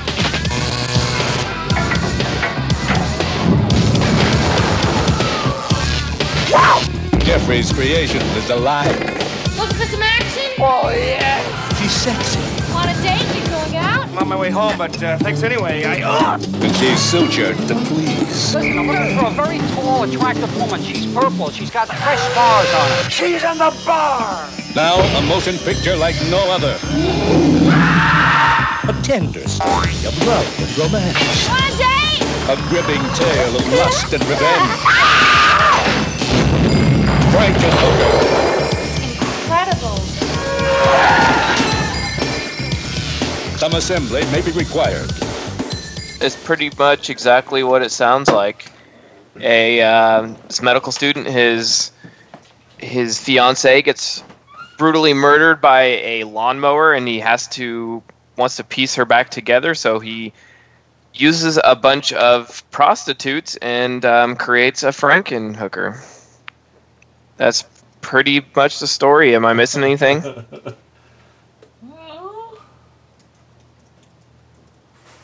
Well, that's pretty much about it. Yeah, I mean, he has a laboratory set up in his mom's garage, and he has dinner with her severed head and limbs before he goes out and, finds said hookers. But in order to get what makes this the hilarious part about this is that he's going to recreate his girlfriend with hooker parts, but in order to do that, he has to blow them up with some super crack that he has made in his mom's garage. And yeah,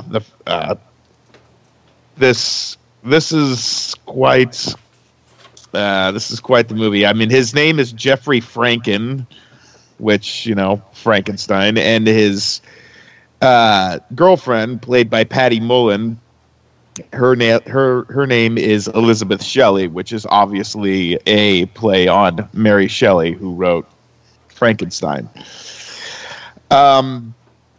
This is my favorite Helen Lauder movie because I actually watched this back when I was like 11, and we because we weren't supposed to. We stayed up late because the first thing that we watched was with my buddy Wynn, and the first thing we watched was Friday the 13th Part 7, The New Blood, and we stayed, and this was our double feature. So we watched Friday the 13th, The New Blood, and Frankenhooker in like the same night.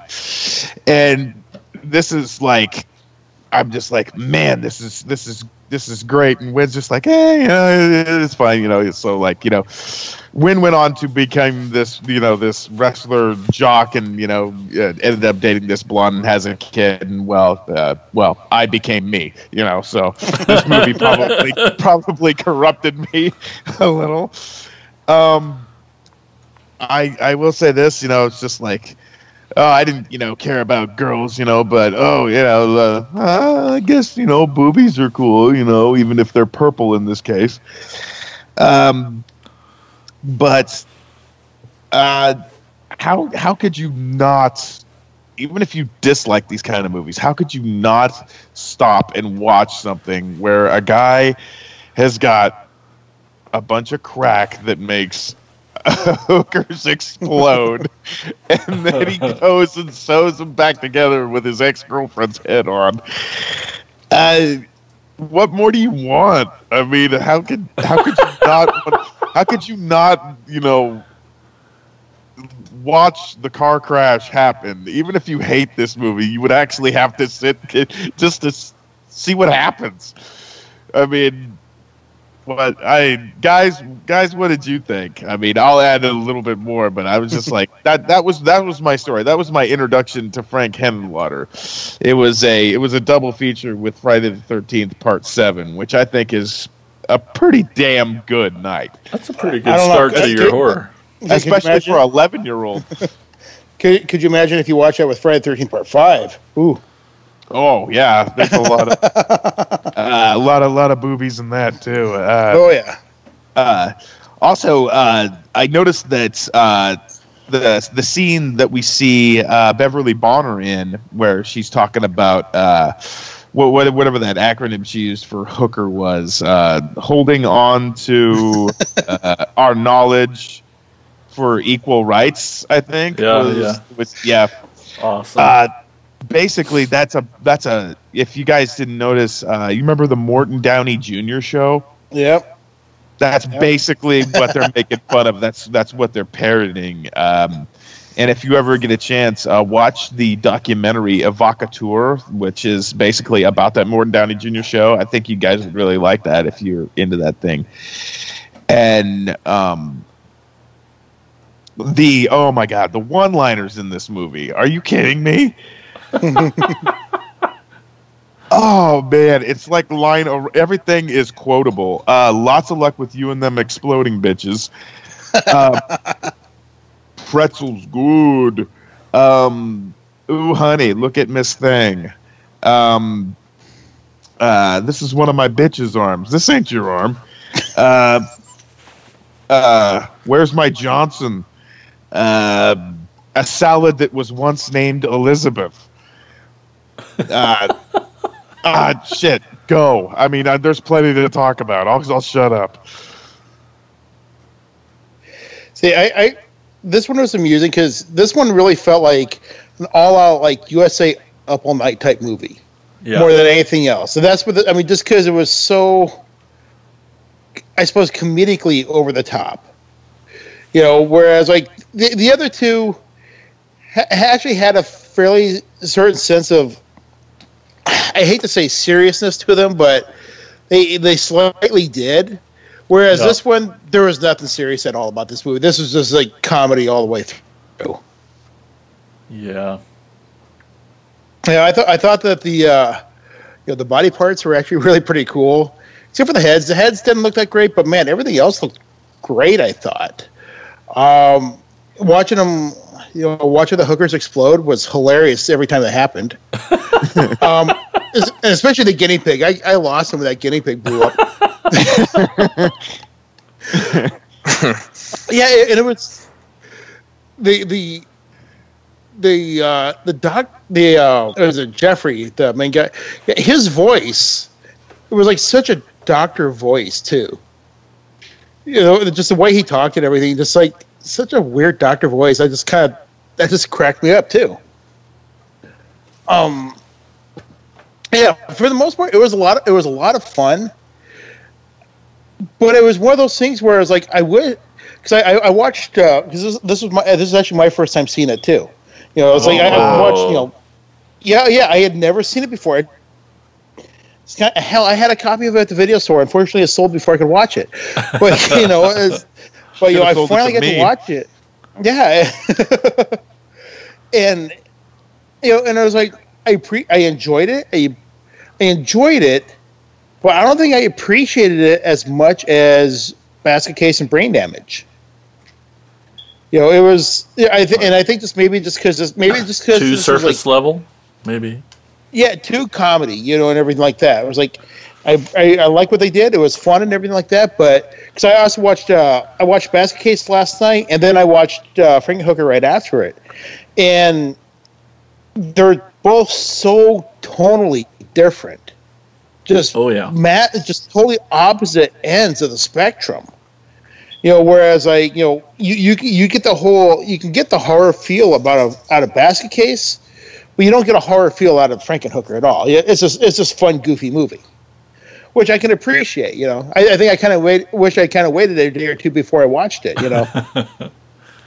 Yeah.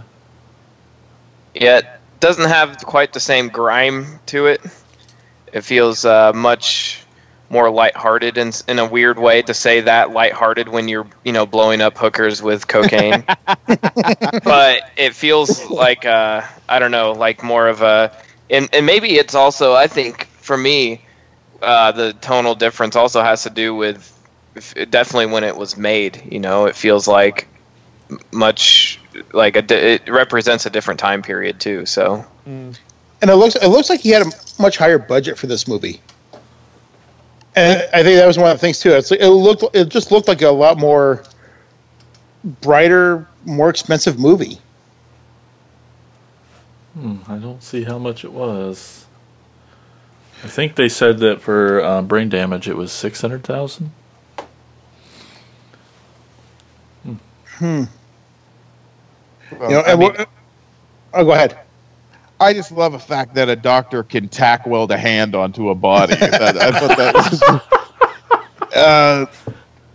was, and the music that they listen to when like the girls are starting to party with all that crack. I mean, it's like there's like a small beat in the background, and then this like the lyrics to it is like, "Safe sex is for wimps. Anyone can drive sober. Always carry a gun. Never say no." I mean, yeah, this is not to be. I mean, if anybody, you know, were to like make a bitch and moan and say like this is like like, you know, it's like, you know, if anybody takes this seriously, they're an idiot. I mean, come on, it's. Did anybody? I finally put this together after, you know, because I've seen these movies so far apart. Like towards the end, I saw like when the hooker parts, you know, like kind of fused together in the serum after like the freezer got shocked by lightning. I saw that like when they're all coming out and they're all fused together, and I'm just like, this really, really reminds me of Society. Yeah. I mean, that's where my brain went. I don't know about you guys, but shows the budget was $2.5 million. That's definitely a substantially bigger budget. And it grossed $200,000. Oh. Still worth every penny. Yeah, but it's one of those that probably did more of it though on video and cable than anything else. Oh yeah. For sure. What's hilarious about this movie though is like, yeah, it's called Frankenhooker. There's probably more nudity in this movie than any of the others. But it seemed it was like the other two seemed way more sleazy than this one. That's a good point. This one did not seem sleazy at all. Which, yeah. Yeah, for me, what carries this movie is James Lawrence's performance. I mean, he's just great. I mean, he's clearly your central character, and he does an awesome job. But Patty Mullen, too, she's freaking awesome. Oh. And the fact that they made like a talking VHS of this that you would press it and it'd say, want a date? I'm just like, oh my God, just take my money. I don't care. I want it. If there's like a hole in my roof, fuck it. It can wait. I want this talking VHS.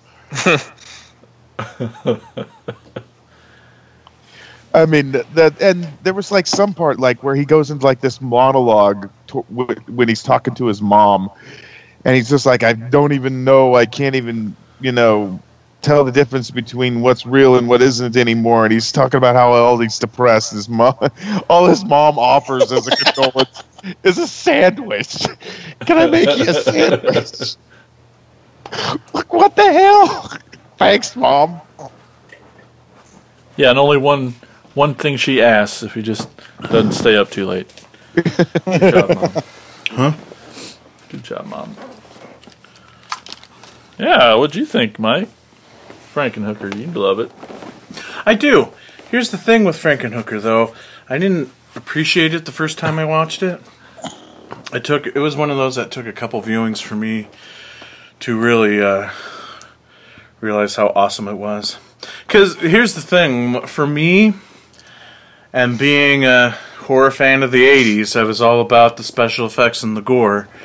And there's no gore in this movie.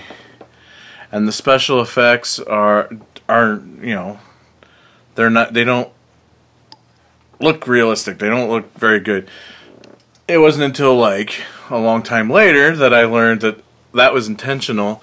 Like when all the hookers blow up from the super crack, he did not want it to look all realistic and gory. He wanted it to look like mannequins exploding. It was all intentional for that whole cartoony element of the whole film. And kudos to Frank and his relationship with Gabe, and kudos to Gabe for putting his own name out there with a movie full of effects that look purposely cheesy. Mm-hmm. That takes a lot of guts on Gabe Bartelos' part to put work out there that purposely would look like that, because that could jeopardize future jobs. It's like, oh, you did the effects for Frankenhooker, But some stuff was cool, like the brain with the eyeball in the jar is always really cool and fun, and it's definitely a lot of influence. You can always tell Frank Henenlotter in general is influenced by certain movies, and The Brain That Wouldn't Die is obviously a big influence on Frankenhooker.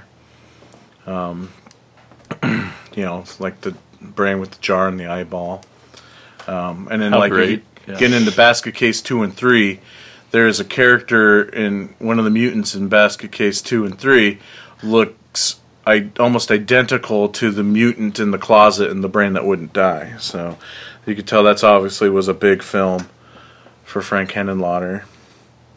And I'm assuming you guys probably already talked about Zachary appearance in this, and this is the... Not really. So Zachary has a small... What? I'm sorry. Is it nope? Oh. Zachary has a small part in this where he plays the TV weatherman and the TV in the background. And that was... like we mentioned before, Frank's opportunity to, because I believe this one was a SAG film, must have been, or something, because no reason why he put Zachary in there, and he put Zachary in there as a TV weather as Zachary, like doing the Zachary thing, just the Zachary, doing the laugh and all that stuff.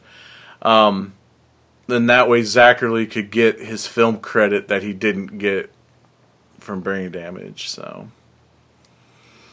But yeah, no, I love Frankenhooker. Patty Mullen, she's awesome. I think her performance, I've said it a billion times, I'm going to say it again. The actors I'm the most impressed with are the actors that could do physical stuff, and her physical work as the character Frankenhooker, like, those facial twitches that she does, and in the movie, I just think it's an amazing physical performance that she does in those scenes, and her whole look with the purple hair and the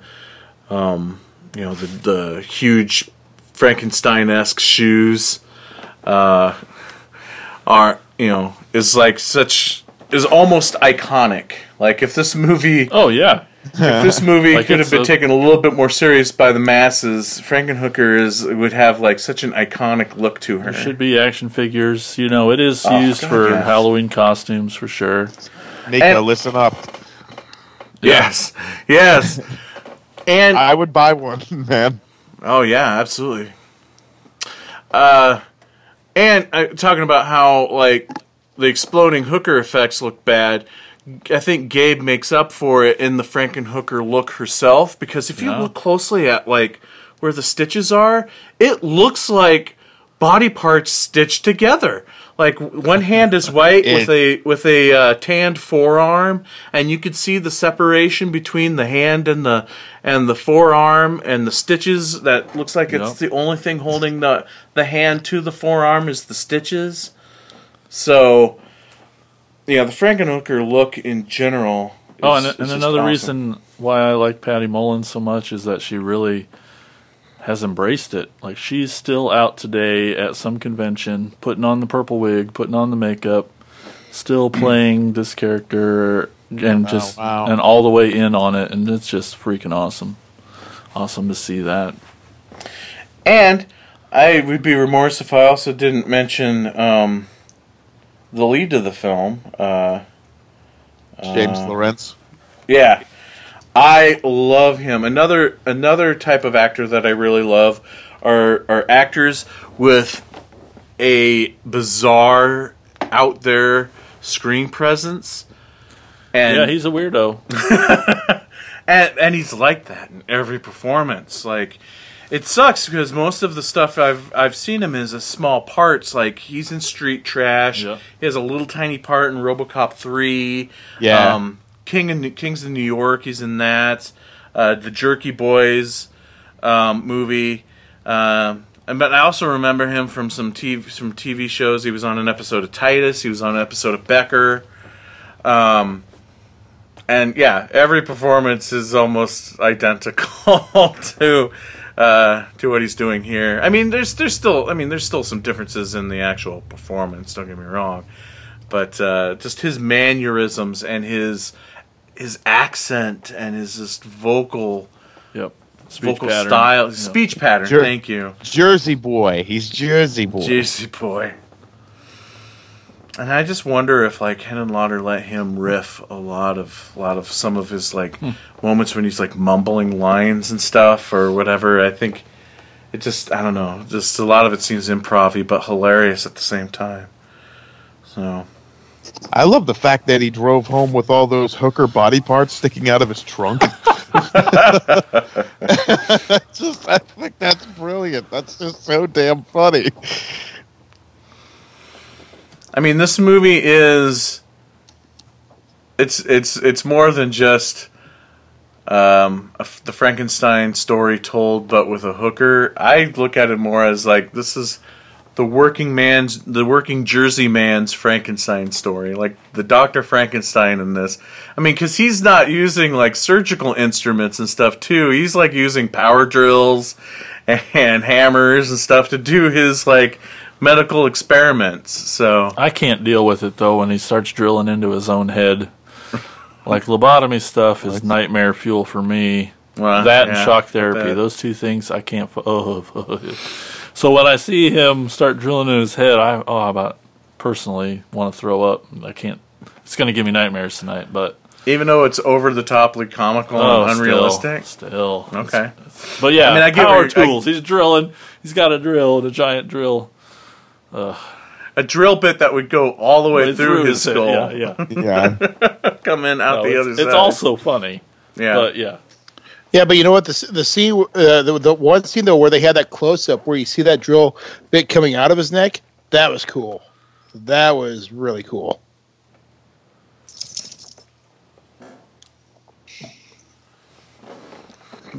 Is I think what everybody's overlooking is that this is actually a love story. Yeah. Yeah, like that, no, everybody's talking about, hookers, exploding crack heads, but it's actually in a weird roundabout way. It's truly at its core, It's a love story, which makes it even more bizarre in my estimation. Yep.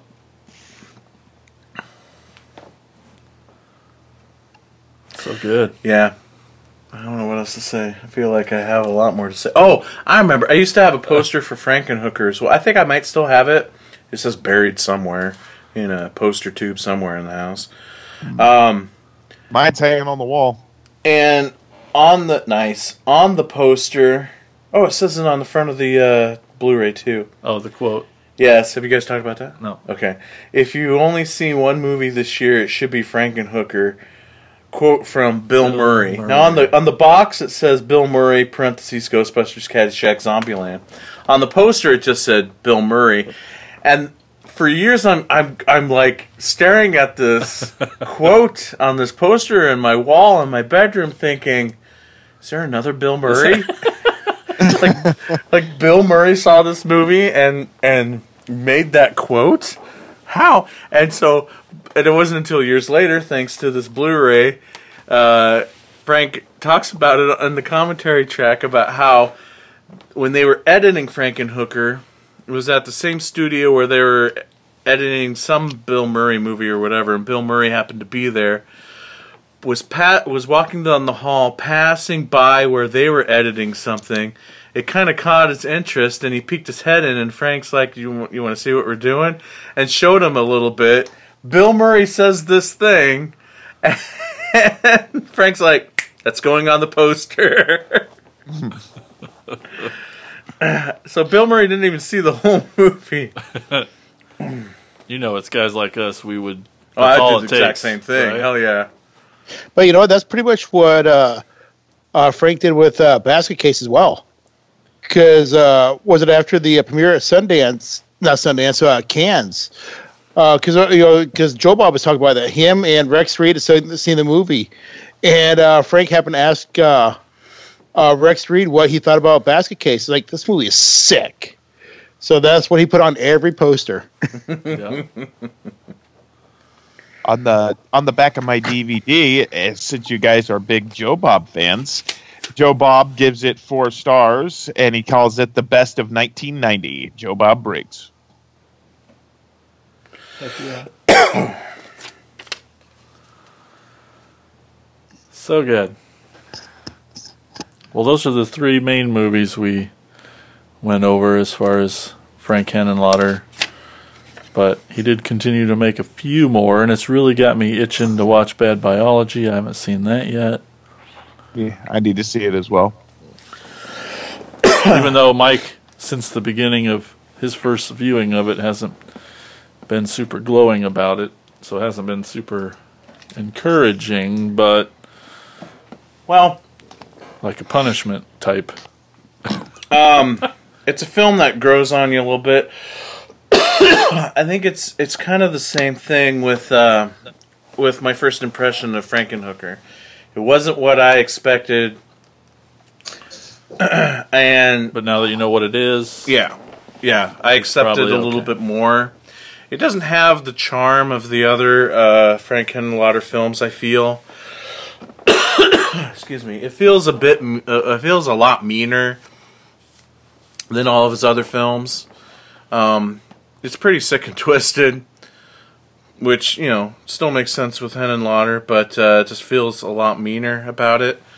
This was the film was written and produced by this New York rapper called The Rugged Man. And so I feel like it's more the Rugged Man's voice in the film than it is Henenlotter's. Because there's just things in this movie I feel like is only there for pure shock value. So because basically it's this couple, these 2 people that have abnormalities with their sexual organs. The female star of the film has I think it's 6 clitorises. And so she's just always about sex and having sex with strangers and all the time and stuff, and gets so into the heat of the moment that she kills several of her lovers in the heat of passion. And every time she has sex with somebody, she's instantly pregnant and goes into labor within an hour after having sex and gives birth to these mutant babies that she then throws away in the trash. Jesus. Weird. Yeah. So it's pretty and it happens several times throughout the movie, but it never serves any purpose in the story about these mutant trash babies. Like, I'm waiting, like, maybe at the end the trash babies unite and seek revenge or some shit, you know? But, like, that's his next movie. No, it's just a shocking thing to have in this movie that she gives birth to babies and throws them in the trash. So blame it on Rugged Man. So, yeah, I mean, I kind of feel like Co-writer. maybe it is. Yeah. Not that I'm not familiar with this Rugged Man rapper, but, I mean, Adam, on that Something Weird Basket Case Blu-ray, when they're doing the tour of the locations, and there's this guy that Frank Henenlotter's hanging out with during the video. You know who I'm talking? You remember what I'm talking about? I think you said Adam. Did I say Adam? I meant Andy. Sorry. I'm sorry. Repeat the questions. On the Something Weird Basket Case Blu-ray or DVD. Okay. On that special feature where he is going around looking at the old locations. Mm-hmm. And there's this guy with him. This like big burly guy in a leather jacket or whatever. Does that ring a bell at all? It's been a while since I've seen it. I'd have to look through it again, but I believe they're in. I think it might be In Search of the Hotel Broslin. Yeah. Well, Okay. that guy that's Gingold? what's that? Isn't it Michael Gingold, or is that the new stuff? That's in the new stuff. Okay. Yeah, that's totally the new stuff. That guy that Frank Henenlotter's hanging out with in that video, that's the Rugged Man. So when you go back and Okay. watch it, now you'll have a kind of like at least a physical idea of who I'm talking about when it comes to the Rugged Man. So yeah, it's my I still appreciate it for the Frank Henenlotter of it, but especially in the third act, because the guy with the sexual deformity has a monster penis that has a mind of its own, and so when it breaks away from the guy in the third act and goes on a rampage, that's when the movie, I think, kind of kicks ass. But it's definitely on the bottom of Frank's filmography for me, you know. But it's still Frank, and I still love it. And you know, I remember getting to see Basket Case 2 on the big screen. I got to see that when I lived in Pittsburgh. Wow.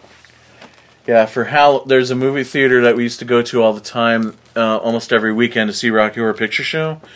They did an all-night movie marathon, and it started with Rocky Horror Picture Show at midnight, and then they showed Basket Case 2, and then finished the night with Toxic Avenger 2. So it was pretty cool getting to see Basket Case 2 on the big screen. Well,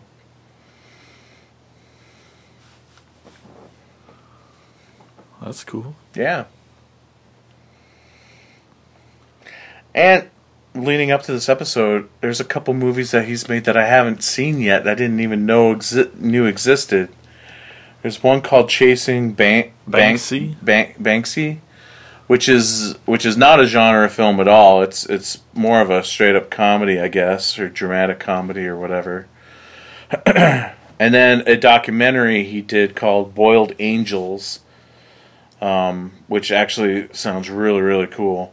And he's done a couple other documentaries for the Something Weird label. He did a documentary about Herschel Gordon Lewis called Godfather of Gore, which is awesome. And then he did one about the drive-in sexploitation movies and the nudie cuties and the roughies and all those, called That's Sexploitation, which is okay. It just feels really padded with a lot of nonsense, but it's still fun. And Frank is in it, so that's always cool. Yeah. You get some cool interviews in there with like David Freeman and stuff like that. So, so that's Frank Henenlotter. Yay. I like that dude. Me too. I want to meet him. Oh, God, me too. After this last week or so, definitely gained quite a great new appreciation of the guy. And that's awesome. Yeah, I'm a fan. Now it makes this my favorite episode of the show. You had influence on me. Yay. For the positive. Instead of what the fuck did you make me watch? Anything anybody else has to say about Frank before we move on? Thank you. Yeah. All right, cool. Well, let's take a break, and it'll be segments time here on Attack of the Killer podcast. So stay tuned for more. We'll be right back.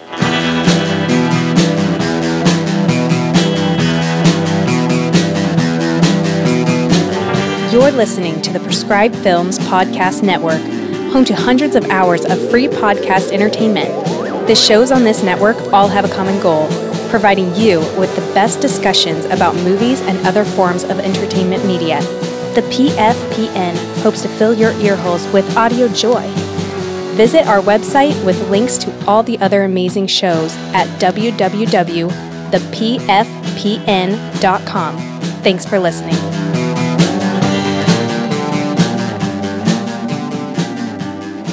And we're back. I almost forgot to lead us back into the show there for a Whoa, second. that was close. Yeah. I'm like, what are we waiting for? Hey, guys. So it's segments time here on Attack of the Killer podcast. We're going to start, as we always do, with Jason going over a little bit of shout-outs. It's time for shout-outs! Shout-outs! Shout-outs! Shout-outs! Shout-outs! Hey, everybody's favorite segment. All right, just ask what's your favorite Henenlotter film? And we got some good answers here. We got, up first on Facebook, we got Derek Patello says Basket Case. Hard to argue. Yep. Kyle Grubb says Basket Case, Brain Damage, and Frankenhooker. What a great trilogy, Kyle. It's as if he knew the itinerary for this episode. Maybe he checked out our Patreon where we give our watch lists ahead of time so you can see what episodes before anyone else. And you don't even have to sign up to see that. You just got to go over there and look. It's just trying to entice you to go over to the Patreon page. But yep. Up next, we got Nick Leadham. He says, loved Basket Case 2. I saw it as an adult, and when it came to the reveal at the end, I thought, holy shit! I thought I dreamt this! Apparently, I saw Basket Case 2 as a young child and completely forgot about it. That's always fun when that happens. I mean, none of us are lucky enough to see it when we were 11. No. Like some people do. Dan Patrick says Frankenhooker. Woo! Heck yeah. Yeah. Want a date? I used to have one of those talking boxes too. Oh shit! Oh, yeah. You suck. Yeah. Used to, he said. Used to. Did we sell it at the store? I can't remember if we sold it or I might even Just still broke have it? it. Even if I do have it, the one a date doesn't work anymore. So. I was gonna say it doesn't matter because you didn't get it to me. That's right. That's all that matters. Still pissed off. He's had it and touched it and owned it, and you didn't. Meh. Up next, we got Ken Meehan. Oh, you got plenty of shit that we wish we could touch and make say things. Show's getting moving on. So Ken Meehan says Frankenhooker and Basket Case are my favorites, but Bad Biology is a gem that doesn't get enough love among Henenlotter fans in my book. Nice. I think the other problem I have with Bad Biology, again, and just in generally speaking, is that the whole movie is just based around nothing but sex. And that is different than any of these other movies. How? Any of these other movies? Oh.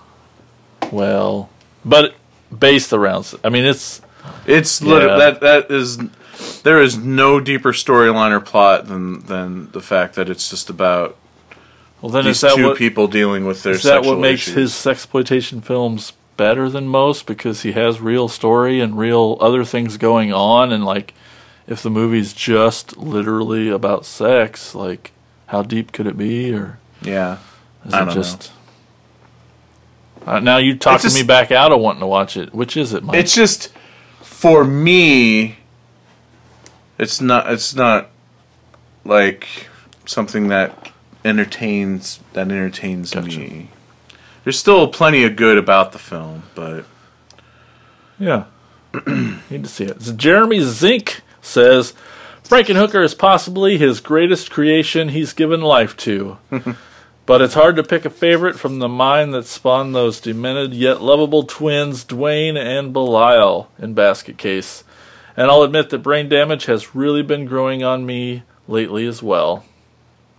Heck because yeah. it's the best one. Because it's the best. That's right. See, it's just so. As a fan, it's just kind of, it's aggravating, like he just doesn't have a bigger filmography, Oh. And if it wasn't for that Glickenhaus deal, he would have even had less. Or maybe it was because of the Glickenhaus deal that he stopped. But I don't know. But the half of his filmography was made within 2 or 3 years of each other. Yeah. Well, let's see, over in our Facebook group, that's right, Facebook group, go over and join. We got Tim Lennerer from the Fiasco Brothers Make a Movie. He says, Brain Damage tries to pull off some things that its budget can't quite accommodate, but it's absolutely my favorite Henenlotter. So much grimy New York City weirdness and a completely understandable reason that the poor sap of the center of the story would fall under the sway of the monster. Having said that, the scene in Basket Case where Belial trashes the hotel room is like watching someone else's nightmare. Yeah, maybe that's part of it too. Like, there's almost like a nightmare quality to Basket Case. Again, I feel because of its limitations, that it doesn't feel completely real, that this is almost like a bad dream. We got Brian McNeil says, Frankenhooker. Ow, says Andy. Mm-hmm. Jacob McLaughlin says, Brain Damage is a wonderfully weird movie, and I knew nothing about it going in. I had a ton of fun with it. We didn't have any. Yeah, we didn't have anything on Twitter, but on Instagram, our pal Don and Nelly says, only film I've seen is Basket Case 1. Can you believe that? So then I went on to give him a lot of shit about not having seen any others, so I know he's going to watch a lot more and is planning on it. And then we also have Fog of Death 81, who's JP from the new Late Night Psychorama podcast on the PFPN. He says, Basket Case for sure, but Brain Damage isn't far off. Can't argue. Those are all the shout-outs we have from our social media sites, but you can there's still a little time left. You can always call in, leave us a voicemail anytime about anything you want to talk about. You can call us at 415-952-6857 or 415-95-AOTKP, and that's shout-outs. I also just realized I said there's time to call in, but if you're listening to this, there isn't. So I meant maybe for the next one. Anyway. What if I call in? You just stop it. I'm glad you stopped commenting on the shout-outs and decided to be part of the show instead of afterwards. Who's calling? Hey. Did you have more to say before we move on to everybody's favorite segment? I kind of do. I forgot one thing. Damn it. We're so close. Back to Brain Damage and this amazing Blu-ray. Hell yeah. Did you watch the feature Tasty Memories of Brain Damage Obsession?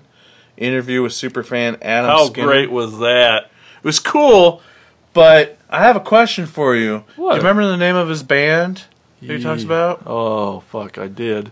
the Statutory Apes. That's right. So I'm digging through my CD collection of CDs that you gave me of bands that you've collected over the years. I knew that fucking name sounded familiar. Yeah, right here in my hand, the Statutory Ape, Demo Cost, I guess.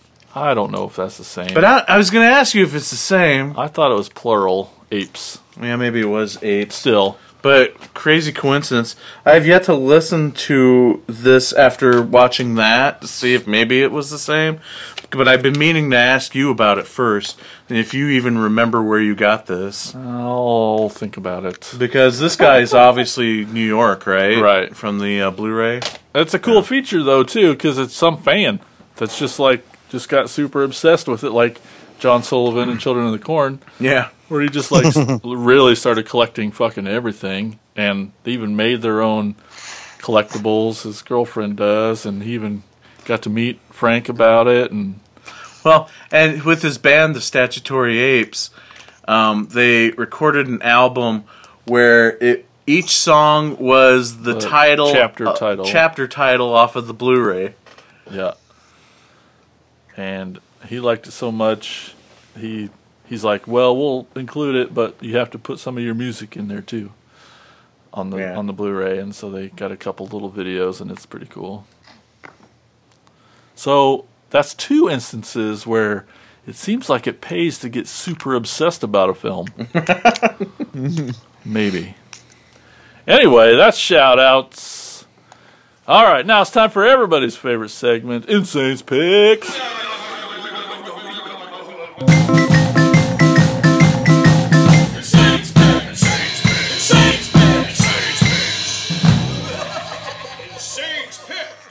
Oh, man.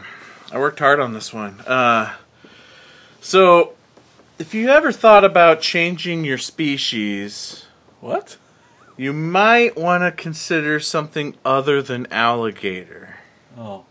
But that doesn't stop those crazy, silly scientists in the 1959 film, The Alligator People. So there's, plot, there's like this woman is in this hypnotic state as she kind of recalls to these two doctors the details of this horrific experience from her past life that begins with the mysterious and sudden disappearance of her husband, which turns out her husband has been used in these experiments that turns him into the alligator person. Person. This is one of the great 50s B-movie monster flicks. The costume's cool looking, even though there's no, the big alligator snout on the front of the half man, half alligator that doesn't open or move at all throughout the film. It's also great because it's got an amazing Lon Chaney Jr. performance as the guy in the bayou. He's obviously drunk during every scene that he's in. You got Beverly Garland as the wife of the guy who gets turned into the alligator person, and she's awesome. She's done a ton of amazing, great, B movies from that time period. This movie was developed for 20th Century Fox as a co-feature with the sequel to the original Fly called Return of the Fly. The Alligator People was produced by Jack Leawood for Associated Producers on a budget of only $300,000. And one of my favorite quotes doing research on this film is Beverly Garland's would often say that the hardest thing in that movie was simply trying to keep a straight face. So it is a riot. It is a very fun movie. I would highly recommend checking it out. Cool looking alligator costume, even though it's cheesier than shit. But, if you could find it, check it out. 1959's Alligator People. And I believe Beverly Garland, in her contract, instead of getting paid cash, she got paid with a new person boots. So that's my pick, Alligator People. Woo! At least you're excited about it. What? It's awesome. Okay. Just that last sentence, you're like, that's my pick, Alligator People. Oh. You're tired. Yeah, well, it's been a long episode. Yeah. Go Frank. But a great one. Heck yeah. Oh, yeah. I hope everybody Absolutely. learned a lot and can help maybe get some people to watch a little bit more. Yeah, and it's a bummer that he is, got such a small filmography and for the longest time was out of the filmmaking scene. And it kind of just feels like over the past few years he just kind of started slowly getting back into it. And, a couple of those films there I just can't even find. I've seen trailers to prove that they exist, and that's about it.